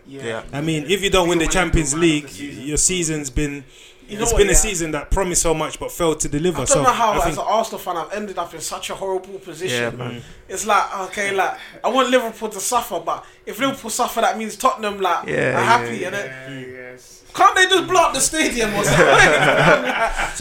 Liverpool will be the favourites, but I think it's quite nice to think that either Klopp or Pochettino win the Champions League, because I think they're both top managers. And you know what, City have, you know, won the English domestic title, which they deserve.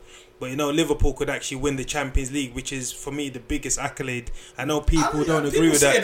But I don't agree. So I think it's more shiny, but I don't think it's a tough position. You've got to play well how many games? I think it's good that Liverpool finished 5th behind Everton and won it, I can't really take that kind of cut. No, but I think we have to, like, give credit, you know. Liverpool and City have been the two best teams in Europe. So City can win the domestic thing, and for Liverpool win the Champions League. I think no one really argue with that. So it's a good look. So I think Liverpool going to win it purely back to that point where I made earlier about psychologically this team needs to win something. So I think for that alone, Liverpool will win it. I think for Spurs, getting to the Champions League final alone and getting in top 4, that's their accolades. Of course. That's bread and butter. That's great for them. We've achieved all we set out to achieve now. So they'll be playing with like less pressure and probably just be happy to take part. But I think for Liverpool, it's just like we need to come on with this trophy or it's bust. So I think it's going to be Liverpool's trophy 100%, and it has to be because Spurs can't win that Champions League still. I reiterate. So moving on. This is one, to be honest, I've waited a long time to get these two guys in the same room to discuss. And in the interest of time, we're gonna have to speed it up, unfortunately. I think I'm gonna be refereeing the proceedings. Can you? But this one is certainly, and I think it's a very, very opportune moment to discuss this. And it is the great Emery debate. Right? Told you so. Now, the thing about it is, it feels almost like a civil war, Avengers Civil War with Arsenal fans, because as with many arguments, there are two sides to it. So at the start of the season, when we look at expectations, people would have said generally that Emery has a free season essentially. You know, all he needs to do is somewhat better what we finished with last year. Okay. I didn't think that. Okay, fair point. But finish. So some would say, you know, it's a free season as long as he's making some sort of improvement on what Arsenal delivered last year. You know, he's got a season to get it right. He's got a season to test things out, whatever. See what players he's gonna build a team around or whatever. He's gonna need some time in terms of the transfer windows to invest, so on and so forth. Right. There, of course, on the other hand, are people that expect him to deliver straight away because his remit is to get Arsenal back into the top 4, which of course he failed to deliver this season. No, but he can do by winning the Europa League. He can get us into the Champions League. He won't have finished top 4, of course. Yes, but he can get us back in. He can get us back into the Champions League. Football. Now the issue is again with this argument, there are different schools of thought on the Champions League as well. Some people argue and say, well, Arsenal weren't good enough to play in the Champions League, and maybe us not playing in the Champions League and playing in Europa again is going to be enough to, maybe be a catalyst for the higher ups and the people that are in the positions of power to actually do something about it. Whereas other people will say, well, we know that Stan Kroenke isn't going to invest in the club. No matter what. Where else are we going to get the money from? We need to be playing Champions League football. So I want to open the floor out to you guys now.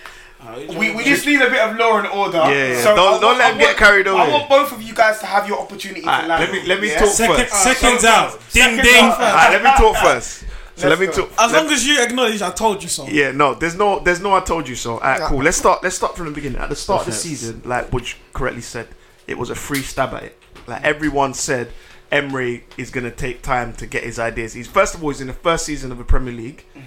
He needs to adjust to the league. He needs to get the players to adjust his ideas, which is obviously gonna take time. And I think for the first 10, 15 games, he was actually trying to implement his ideas. But then ultimately, I think, whether because he thought these men are shit, or if he thought, I need to get results now, he packed all that in. And he just started becoming really, really pragmatic. Now, Rowan's going to turn around and say, this is him as a coach. Yeah. It is him. No, He's wait. He's going to turn around and say, this is him as a coach. Yeah. He might be right, he might not be right. I'm not going to disagree with that. But ultimately, what do you want man to do? We've seen these set of players under two different managers. One who is, extremely, go out there, play your football, beat the opposition because you're better than them. Yeah. And then we've now got a coach who is extremely pragmatic and says, you know what, we've got to be disciplined, we've got to be structured, and that's the only way we're going to beat teams. And ultimately, the results have been pretty much the same. Yeah. So it has to be the players, It can't just be purely the manager. He's made some mistakes. He's made some mistakes without a shadow of a doubt. Like, come on, playing the teams like Brighton and Huddersfield with like 5 at the back, giving the opposition the onus to come onto you is not great. But then ultimately, I can't blame him, because if he goes against those teams and he plays 4 at the back and he gets battered, we're gonna look at him like, what's happening? Yeah. So me personally, I just think solidarity. Personally, I just think the players are just not been good enough. Yeah. He's tried to be pragmatic and done what he's done, and he's got 70 points, and he was 1 win away from getting us top 4. Which if he got us top 4, it would have been a miracle. Because I think personally, not a miracle. We are the worst side in the top 6, player for player. We are honestly the worst side for the top 2 bail you out on so many occasions. Yeah, we are the worst side in the top 6 for player for player. I don't think we're the worst side. At least I think we're on par with Chelsea. No, Chelsea have Eden Hazard and Kante. Hold on, Kante's playing fucking box to box. Because Sarri's a moron. That's got nothing to do with it. That's fine, but Kante's not playing in his best position. And do you get what I'm saying? In every other position, left wing. No, do you get what I'm saying? In every other position, Chelsea are better than us, regardless of what you say. No, Chelsea are better than us. The only thing that we have over them is strikers. Yeah, Kepa's crap, but they spent 70 million on him. No, he's not crap. Kepa's not crap, yeah. Kepa's actually got mad potential. I've actually seen he's actually a very good goalkeeper, and I think he's going to get better. But goalkeeper, I think we're better. Left back is up in the air for both teams because they're shit. Centre back, remember they've got Emerson who they choose not to play. They have one centre back, we'll have another centre back. Right back, I think is up in the air whether you want Asper or you want Bellerin in it. Alright, cool. Then we go into the midfield now, yeah? Let's say if our 3 is going to be Ramsey, Torreira and Xhaka. Jorginho, Kante and who? Kovacic. Yeah. Kovacic, but Jorginho and Kante, nobody Kovacic. Wait, Jorginho and Kante will start for us. Facts.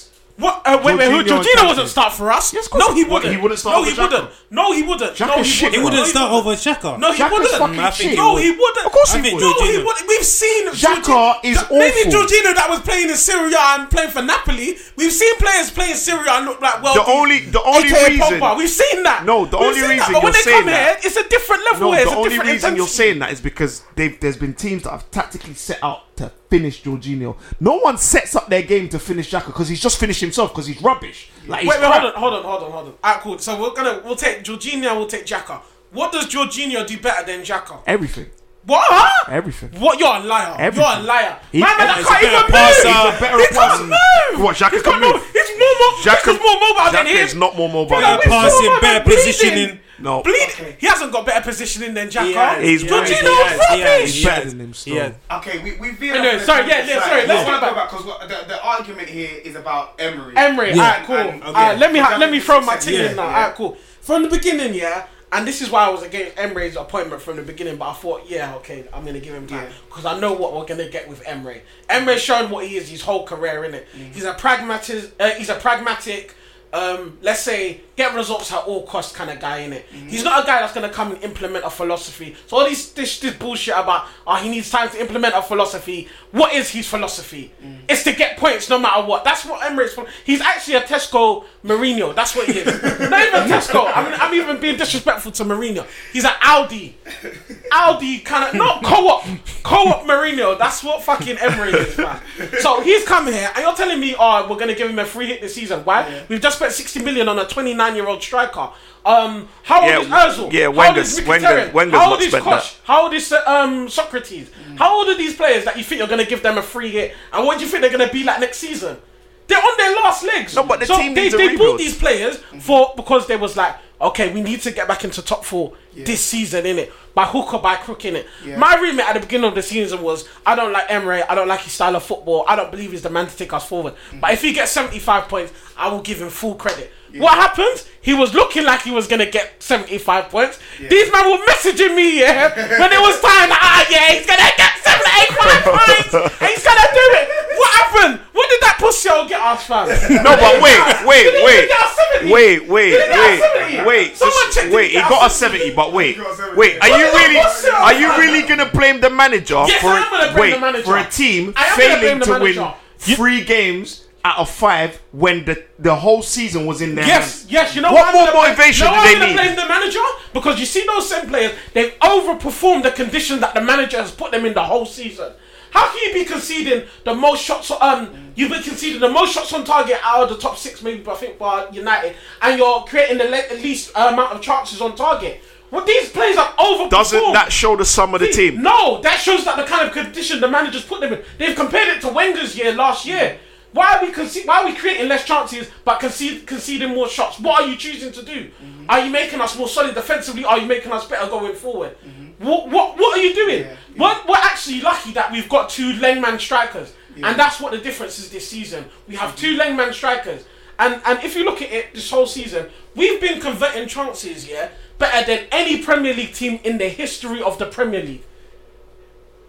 Aubameyang and Lacazette are 2 strikers, Are they the best 2 strikers in the history of the Premier League? No. How are they managing to convert chances better than any Premiership partnership or any team in Premier League history? It doesn't make sense. That's unsustainable. We're creating less chances, but these 2 are managing to convert at an abnormal rate. Yeah. This was luck. This guy. So it's luck, you know. It's luck that we're in the Europa League final. No, come on, man. Wait, Ruben. Wait, sorry. The Europa League. Let me tell you about the Europa League. The Europa League wasn't luck. The Europa League is that we're just better than all the other teams that win the Europa League. But everyone said we were going out to Napoli. No, who said that? Everyone. Yeah, everyone was saying that. Everyone said that was the worst draw ever. No, this is what I'm saying. People don't really watch football then. If you're saying we're going to go out to Napoli like that, I don't believe you watch football. Ruben, how can you say that? We saw Napoli in the Champions League. Sorry, that Napoli team is not the same as the Napoli team. No, that's the same Napoli that beat Liverpool. That's what I'm saying. That doesn't matter. That doesn't matter, fam. That's one result. They bossed Liverpool that game. And PSG as well, they went home and away. PSG it doesn't matter, fam. These are little cup games when Ancelotti can show his little things that he's going to do, fam. On the whole, I don't think that Napoli team is better than Arsenal. And if you compare it, it's the same thing as last season. So, if we had the same cup run last season that we had this season, do you think this team is beating Atletico Madrid? Of course not. Probably not. Well, every team that we faced, I would say were favourites to beat in it. Let's say if we give man Napoli in it, what happened with Napoli? Who showed up? Aaron Ramsey, fam. Who's the guy that the man's been bullying from the beginning of the season? Aaron Ramsey. And that's ultimately what it's about. Then he took and ran back to the man, fam. And that's he ran back with ultimately his what tail it's between his leg and he ran back to the man. He ran back to Ozil and shined his fucking shoe, fam. And what's Ozil doing now? What's Ozil doing now? Did. So, Ruben, are you trying to say Unai Emery out? Yes, 100%. Come on again. This is 100%. Rash. Because this is what I'm saying. I look at performances. My man is he's not giving me the performance. He's not giving me hope. I saw the first game of the season, and I was like, okay, he's trying different things. And then when I saw that Chelsea game, I was like, this guy's a bastard still. He's come to do the same shit, fam. Then I've carried on watching him, I'm like, yeah, this guy's clueless still. Listen, you know what's funny? He's a pragmatist. He's actually a pragmatist, fam. That's his thing. But there's nothing wrong with that. There's nothing wrong with it if you're going to be a leader, He's not elite at it. Yeah, but he's proven he's the not quality elite. of the Because when you're personnel gonna we go have. and gonna be losing to Crystal Palace at home, yeah, you're not an elite pragmatist fan. If you could be at Seville and lose and not win an away game the whole season, you're not an elite pragmatist. But wait, and that's what we see with you're Emery. talking about Palace as if Mustafi didn't just gift them a goal. Like, Bro, what do wait, you wait, want man three to goals? do? He gifted them 3 goals. What do you want Why are man you to conceding do 3 with goals his at home to personnel? Palace? You Why can't- are you conceding 3 goals at home to Palace? Mustafi's a hazard. Like, there's Why not a are lot you can do to that. Xhaka's a and you know hazard. who he said is more of a hazard? Mavropanos, who didn't play for the whole season. Maybe because He he's tied seen his- him in training, hold on, he was he's tied awful. his own hands with that. He decided to feature. He decided to feature Mustafi for the whole season. No one forced him to do that. He could have came in and watched Mustafi and said, "You know what? I can't do nothing. Sell him. I can't." Because the same way he bullied Ramsey, the same way he bullied you think he Ozil, bullied he could have Ramsey? bullied Mustafi, but he didn't was do the that. injury to Rob Holding another? It was No, key. Of course it that's was. a- Of course it He was. playing well. No, Of course that's it was. another And then- clutch. Another Of course crutch it was, that man. People hold on to say that Rob Holding would have made a difference. Rob It Holding would have made a massive difference. Everybody that was good at the beginning of the season, they returned to their No, original they did form. not. No, they After did the not. new No, manager they did bounced, not. Iwobi, everybody was saying, "Look how Iwobi's improved. Look what Iwobi's doing." X, but Y, Z. Iwobi's At been the end of the overplayed. season, what happened with Iwobi? Mkhitaryan, look how we're sick of Mkhitaryan. No, Mkhitaryan's always been rubbish. At the end of the season, what happened? Man was telling me about Xhaka. Xhaka's improved. No, Xhaka's He's always getting been rubbish. coached. Mustafi always out of been his rubbish. dirty mouth, fam. His dirty old baby mouth. He came to say, Ruin. yeah. Wait, hold on. He came to say that because of coaching, yeah, that he'd improved. Has Mustafi improved? No, he hasn't. So what is man telling me? What is man telling all the players that man said at the beginning of the season that improved because of coaching? They've all turned out to be shit. Yeah, to So be where honest, was the coaching then? Where is the coaching? Tell me where the coaching is. He hasn't improved anybody. You haven't integrated the youth players. I don't know how you've managed to do it yet, but you somehow fumbled into this 70 points, even though we've played majority of the season we played shit. I don't know how we can create so little chances as a team like Arsenal. That are It's the philosophy. sum of the players. It's integrated in us to create chances, and we play like this. real one. Can I get a word in? Sorry. I Yeah, just had so to basically, give myself when extra Wenger before. left, I thought, okay, let's see what Unai Emery is gonna do. Okay, let's see if he can better what Wenger done. So Wenger finished. Where did he finish? Was it six last season On 66 points, I believe. 63. Yeah. Yeah, so I thought whichever manager comes in, they get a free hit at it. Let's see what they can do. Okay, so if you're gonna Why? judge Why the did you get season, free hit? Sorry. yeah, let's see what he can do, if he can implement his ideas and stuff like that. Is there any context to this free hit, or is this any man? If I rolled up there, would you give me a free hit for the season? Obviously, if you finish 8th, 9th, 10th, then obviously There you has need to be some context or some kind of reasoning why you give a manager a free hit Because for you the just season. had a team that's finished 6th on 63 points. Anything and above hold on, that will and be an also improvement. that you had a manager in the Hold on. institution for like 20 odd 20 years. plus years. So you Like, need to. what It's a do you big expect change. him? It's a big change. Hold on. Alright, cool. So you've had a team, yeah, that you said finished on 63 points in it. That their main striker was injured for half the season, and then they got another striker in for half of the season, and then you've spent £70 million. You've brought in 4 or 5 players, and you've given them a new goalkeeper, a new amazing DM. Torreira was supposed to be held at, and an elite young player. Yeah, you can all agree on those things, innit? Okay, so why is the defense not improved? What has that got to do with anything? 70 million is not a lot of money. What 70 do you million mean? is what they spent on Hold Van on. Dijk. Hold on. Do We're you not know what I going. No, hold on. We're not going for the title. No, We are we're not trying going for to bridge the title. gap. We're trying to You bridge can- a you gap can shop between smart. us and the You can shop top 4 smart. teams. You can actually shop So smart and where- still be able to get players. Wait, okay, And what does that's that got to do with the we've manager? What's that got to do with the manager? done. What do you mean? What's that? What- got to do the with manager's manager? not the person So shopping. he's got a better squad than it was last season. It was- it's not- instantly. it's Yeah, but not- the other it's teams have improved as Hold well. on, hold on. Exactly. Instantly, have they improved? Who the other teams? Well, Chelsea have just spent 70 million on a keeper and 50 million on Jorginho. United are worse because they finished second last season. And where did they finish this I was season? talking about City, Liverpool, but Arsenal's main Okay, competition, okay. which is Tottenham and Chelsea. City, let's say City have improved. Let's say Liverpool have improved. Has Tottenham Chelsea improved? They haven't spent. Has Chelsea improved? Chelsea's Has United improved? Chelsea's improved. Yep. You're a liar, fam. They've You're a improved their liar. personnel. You're a liar, fam. They don't even have a striker for the whole season. They got And then they got Higuain off with it. Higuain on his 9th month of pregnancy running around. To be honest, the other 4 teams, apart from Liverpool and City, they've been got abysmal. worse. Yeah, they've been They've got abysmal. worse. So But what what- the main point was about Unai Emery, what I was trying to say is, Give him a free hit for this season. Let's see what he's about. And what's funny about it, the week where you beat Watford and Napoli, I was thinking, wow, this guy's doing a decent job. Then since then, it went tits up. Game where someone got sent off and when we got you won the game. I'm talking about the result. Maybe the performance wasn't great. And this is what I mean. You can't separate at that stage of the season, no one's really watching. Of course, it's a results-based business. Your performances should have built up goodwill from the beginning. No, of the not season. when it goes to the business end of the season. It's all about results. At the business end, it's all about results. Trying to do, so I'm gonna back him in it. No. You see, when Klopp came in, everybody saw what Klopp was trying to do. Everybody saw an instant but Klopp's an elite manager, though. And Maman's not an elite manager. But we know. We know this that. is the sum of Arsenal, though. Hold on. So we've got someone in here to come and do a mediocre job. We just got a mediocre because manager. we're a mediocre team. But we're not. We're not supposed to be. Of course we we have to have that an elite something. We're not elite. We're not elite. This is us. If you want to overperform as a team, you have to have something that is elite. It will either be your manager, like with Spurs, or it's going to be your playing staff. Yeah. What are you? You have to pick one. So MK, are you Emre in or out? Overachieve? You're not going to overachieve nothing. MK, are you Emre in or out? I think he deserves another season. He knows his shit. No, but I think what we're seeing is a common theme. It's saying Oli out, Emre out. I mean, we got to give some content. And it's not worth you investing any more time in it. You might as well cut the cord. So would you sack Emery now off the basis of this season? Depends if he's earned the right to another season if he gets us in the Champions League, because that's just fair dues, innit? Yeah. If he doesn't get us in the fuck him off. I think that's. I don't think the Arsenal board was that's harsh. Yeah, it's not. Why is it harsh? We have to be cutthroat. We're not in a position where we can be messing around in it. Look at the position our squad is in. We're a very aging squad in it.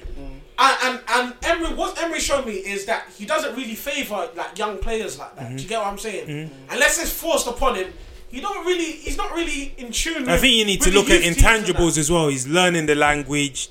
I'm sure next season he's going to be better at it. So his communication is a big thing. But I think again, sack Emre is too rash, and it's a hardline approach. You're telling me that his communication is going to be better, but the common thread that we've seen with Emre is something that we've seen his whole career. Why should I expect different now? It's a valid point. So who else in the market could you get? Like, give me a name that you wouldn't mind being in charge. You said we have to get elite. Choose.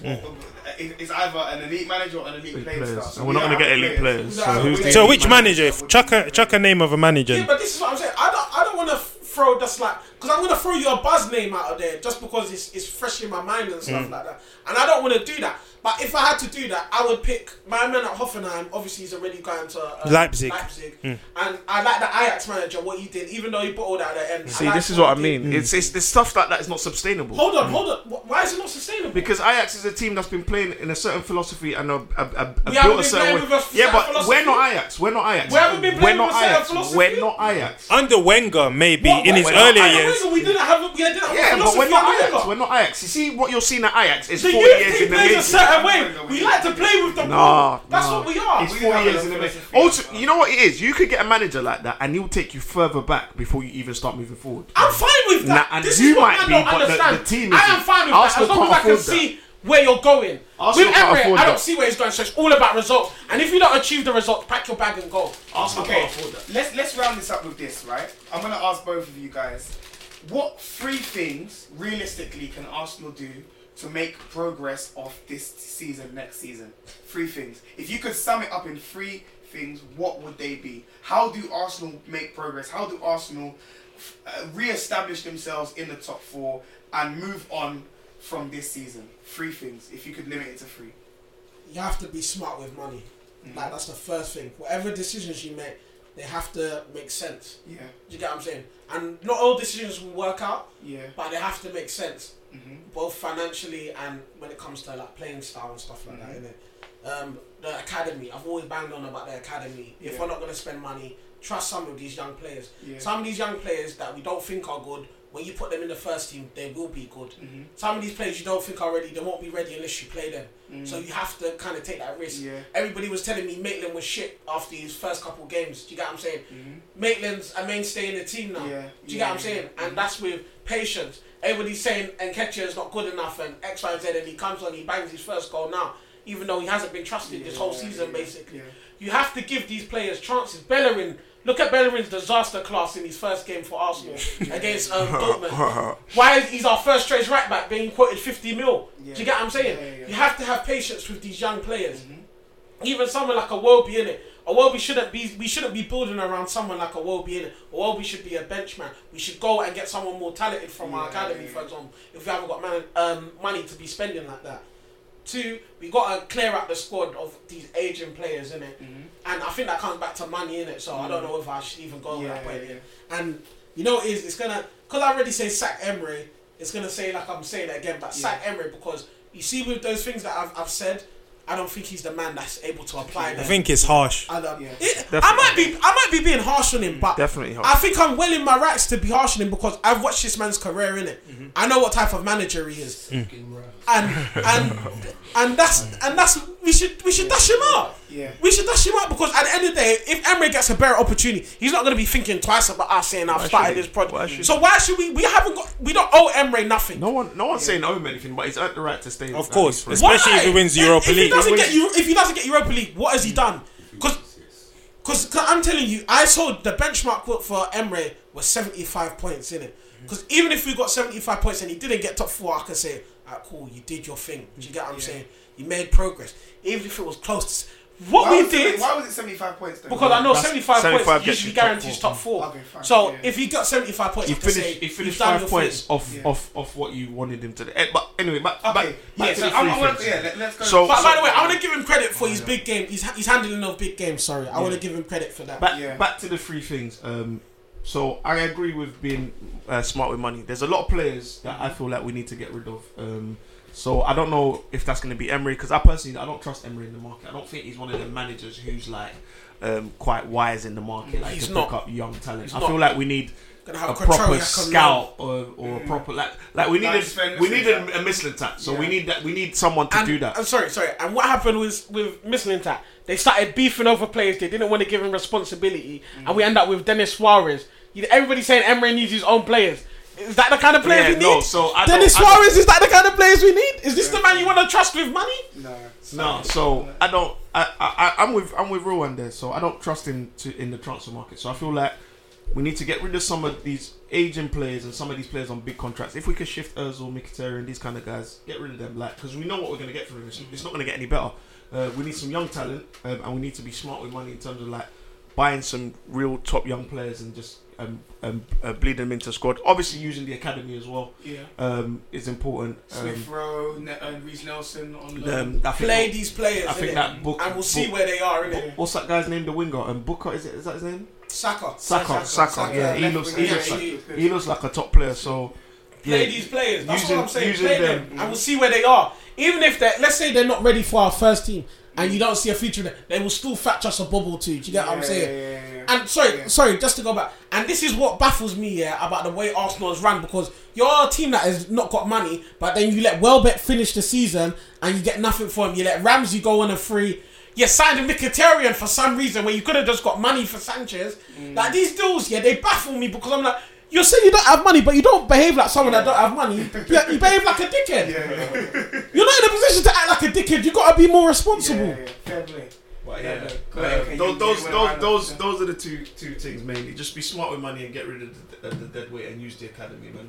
If they start doing that, they'll go a long way into getting back and staying in the top 4. They need a sustainable model. So fair point. So that needs to go. We shall see. As with everything, it's all about timing, right? We're gonna have to just see how it all unravels and all unfolds.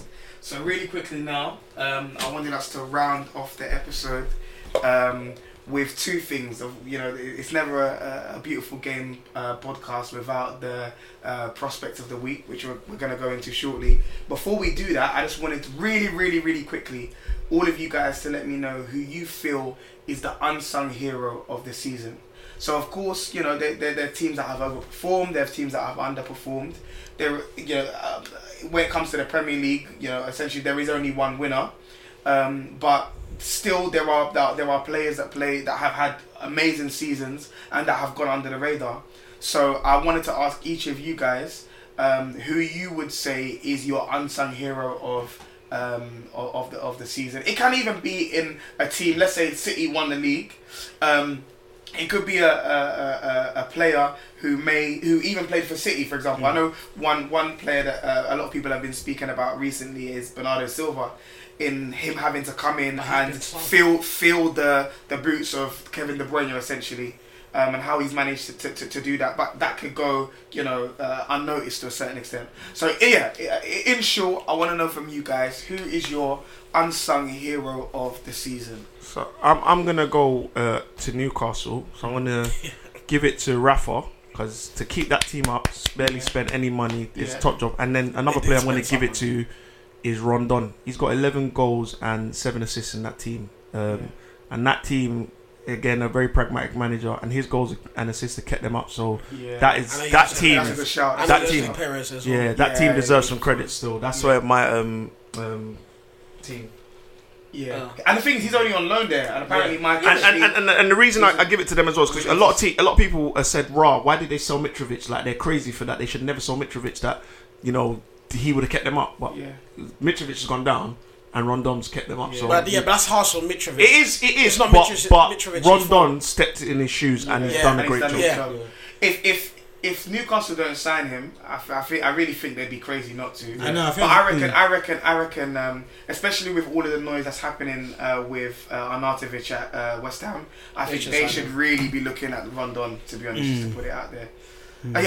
So who wants to go next? I'll go next. I'm going to go for something left field, innit? I'm going to go with Neil Warnock and Cardiff, even though they got relegated, because that squad is fucking shit. I don't even... They shouldn't have even had 3 games in the Prayers' chance of even staying up.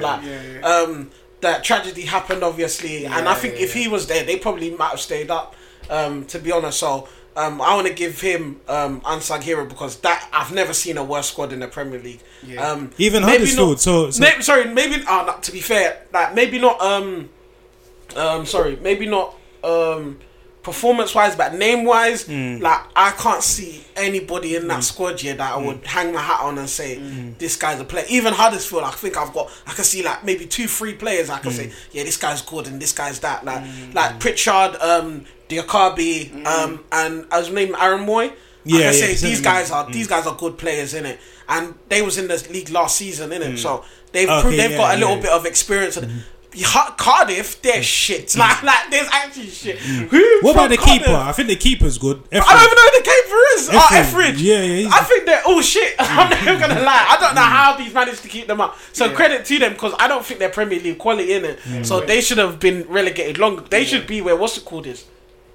Fair point. Yeah, if I was to give my unsung heroes, I'll go with Nuno at Wolves and also Raul Jimenez. I think to get 13 league goals, no one really talks about him, but he's had a major input, in Wolves' success this season. And also to add to MK's point, Rafa and Rondon as well. Rafa continues to get the most out of limited resources. I mean, Rondon, I think he's like a key point in the talks between Rafa and the club regarding the new contract. Rafa's sort of saying you need to sign this guy, but obviously actually saying he's 29-30, so it doesn't really make sense. But he's been a real unsung hero in the big games when they've needed him. He's always come to the fore and delivered. So yeah, that's my fair point. That's some really interesting names that you guys are throwing in the hat there. And of course, as I said already, we want to wrap things up now with the prospect of the week. I've already got my gut feeling where this is going to go. I don't mind. Got to give a special shout out to Fulham as well, Yeah? Yeah, they're fucking disgrace. So, like I said, I've got a feeling I know where this is headed, but, I've still got to put the question out there anyway. In your opinion, guys, can I start off? Be my guest. Who's your prospect of the week? I know we could go, this weekend, but I'm going to go midweek on Tuesday. I think a manager took his side to Anfield and his side got trumped and capitulated. So I'm going to go with Ernesto Valverde. I think the performance that Barcelona put in was tame, tepid, and had no energy. They came there. almost with a right to say, yeah, we're going to the final. Liverpool, do what you want. As I said, they came with their silk robes and their slippers, and they just thought, we're going to just play it side to side, no intensity. But how wrong were they? They played against a Liverpool side with, you know, massive heart. This is some back blow for it. But just say you want to blow Liverpool. Don't go the long way around. Anyway, I know we're limited on time, but Ernesto Valverde, you're my prospect of the week. Fair point. For me, look no further than Old Trafford, and we could probably name the manager, Ed Woodward, Paul Pogba. Funny you mentioned Paul Pogba. I'm sure you guys saw him remonstrating with the fan. That was crazy scene. It was crazy scene. Unsavory. Yeah, like, and I feel like that comes a lot from like kind of the media blowback that he gets. Like everyone just onto him, and anytime Man United lose a game, it's always his fault. But ultimately, to lose to Cardiff, a side already relegated at home 2-0, one of the worst sides in the Premier League. Disgrace, they had 13 shots at Old Trafford. I don't even think Arsenal get that much when they go there. So like, Oli, Pogba, the whole team, the whole institution of Manchester United are my prospect this week still. They all need a long hard look at themselves still. So everyone, some of them should cancel their own contracts. Everyone at United needs a long hard look at themselves still. They should not be getting no holiday this summer. But man wants Oli to have another year, you know. Madman. What are your thoughts, Rowan? Do you agree with MK on United? Yeah, Man United are a joke, man. They're a joke. I'm not even gonna lie. Like, I could spend like an hour and a bit like just talking about Man United and their problems. Yeah. And you know what it is, it's good for them, innit? You get me? You was playing with the devil for too long. You get me? And now he's gone. He's left you, innit? He's left you with shit on your pants. And that's what's happened. My prospect of the week is going to be Fulham, because they've actually disgraced themselves this season. I mean, it's a prospect of the season or of the week? Fam, of the season. Okay, cool. Fam, they spent 100 mil and they're going down. They spent more than Arsenal. I think. Fam, the 100 mil. You was bringing Anguissa and these man there. Seri. These decoration players. Sure, like what? Names, man. And you're not even like you was fighting relegation. You are flat out relegated. Like you got 26 points. What? Yeah. Fulham, you know, you got like 6 man on loan. You got different goalkeepers speaking all sorts of languages. Like you think you was the thing, and look, and that's a warning for other teams getting promoted. Like you don't need to rip up what you did in the Championship, innit? You just need to build upon it. They literally ripped up their template from the Championship, and they got what they deserved, going straight back to the Championship, where they're gonna have to put that template back together. Fair point. So unfortunately, guys, it's all we've got time for. It's been a long one, but it's been a bonus episode, man. It's been a fun one, though. We could have carried on. It's real one's fault still. You're lucky. I wanted to talk more about Emery, fam. He ain't got no time for you and Emery. He's gonna shut you up when he wins the Europa League anyway. I don't care. That's Ramsey's last trophy, isn't it? That's how I see it, fam. Honestly, we could have gone on for at least another hour, man. But if you've listened in until this point, we really thank you for listening in up until this point. We really appreciate it. You know, it's not every day we have special guests on. These guys have travelled some distance. Yeah, we appreciate it. We appreciate you guys coming on, man. Thanks for coming on, lads. Thank you, MK and Real One. And as always, man, we know that it's not going to be the last time. You guys are going to certainly be on again. I think this is certainly going to be an interesting episode for the listeners. I'm sure they're going to enjoy it. Definitely. Again, just wanted to use the opportunity to plug the Twitter. As always, we're looking to grow and expand. Favorite. So please, all of that stuff, all of that stuff. You get me? We really do appreciate Send to your mum, your dad, your auntie, all of that stuff, man. Do you know what I mean? Please do. It's TBG Pod. So follow up, share, retweet, like Real One said, share it amongst your group chat. All of that sort of stuff. Spread it. Let's go, man. Let's continue to grow together. And also, we're gonna be, as always, posting a tweet which has some of the prospects that were mentioned on the podcast. We want to hear your thoughts in the final game of the season, final week of the season. Who do you guys feel were the prospects, or are your prospects of the week? We'd love to hear from you. It's been an eventful season.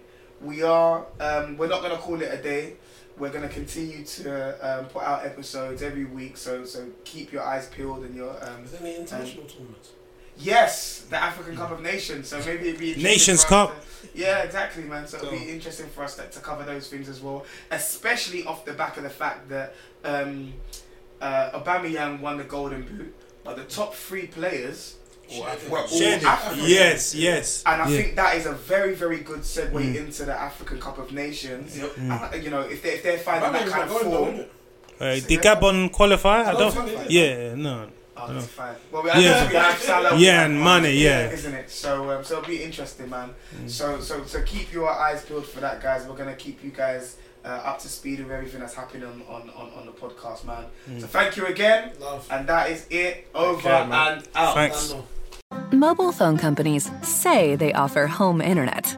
But if their internet comes from a cell phone network, you should know. It's just phone internet, not home internet. Keep your home up to speed with Cox.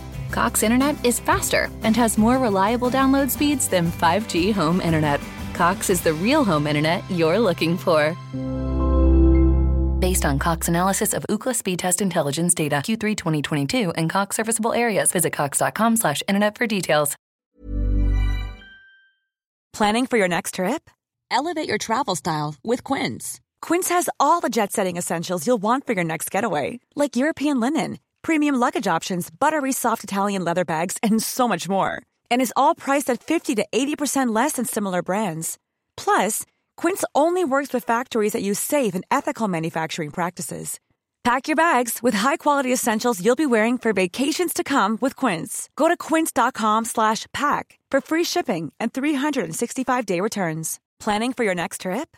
Elevate your travel style with Quince. Quince has all the jet-setting essentials you'll want for your next getaway, like European linen, premium luggage options, buttery soft Italian leather bags, and so much more. And is all priced at 50 to 80% less than similar brands.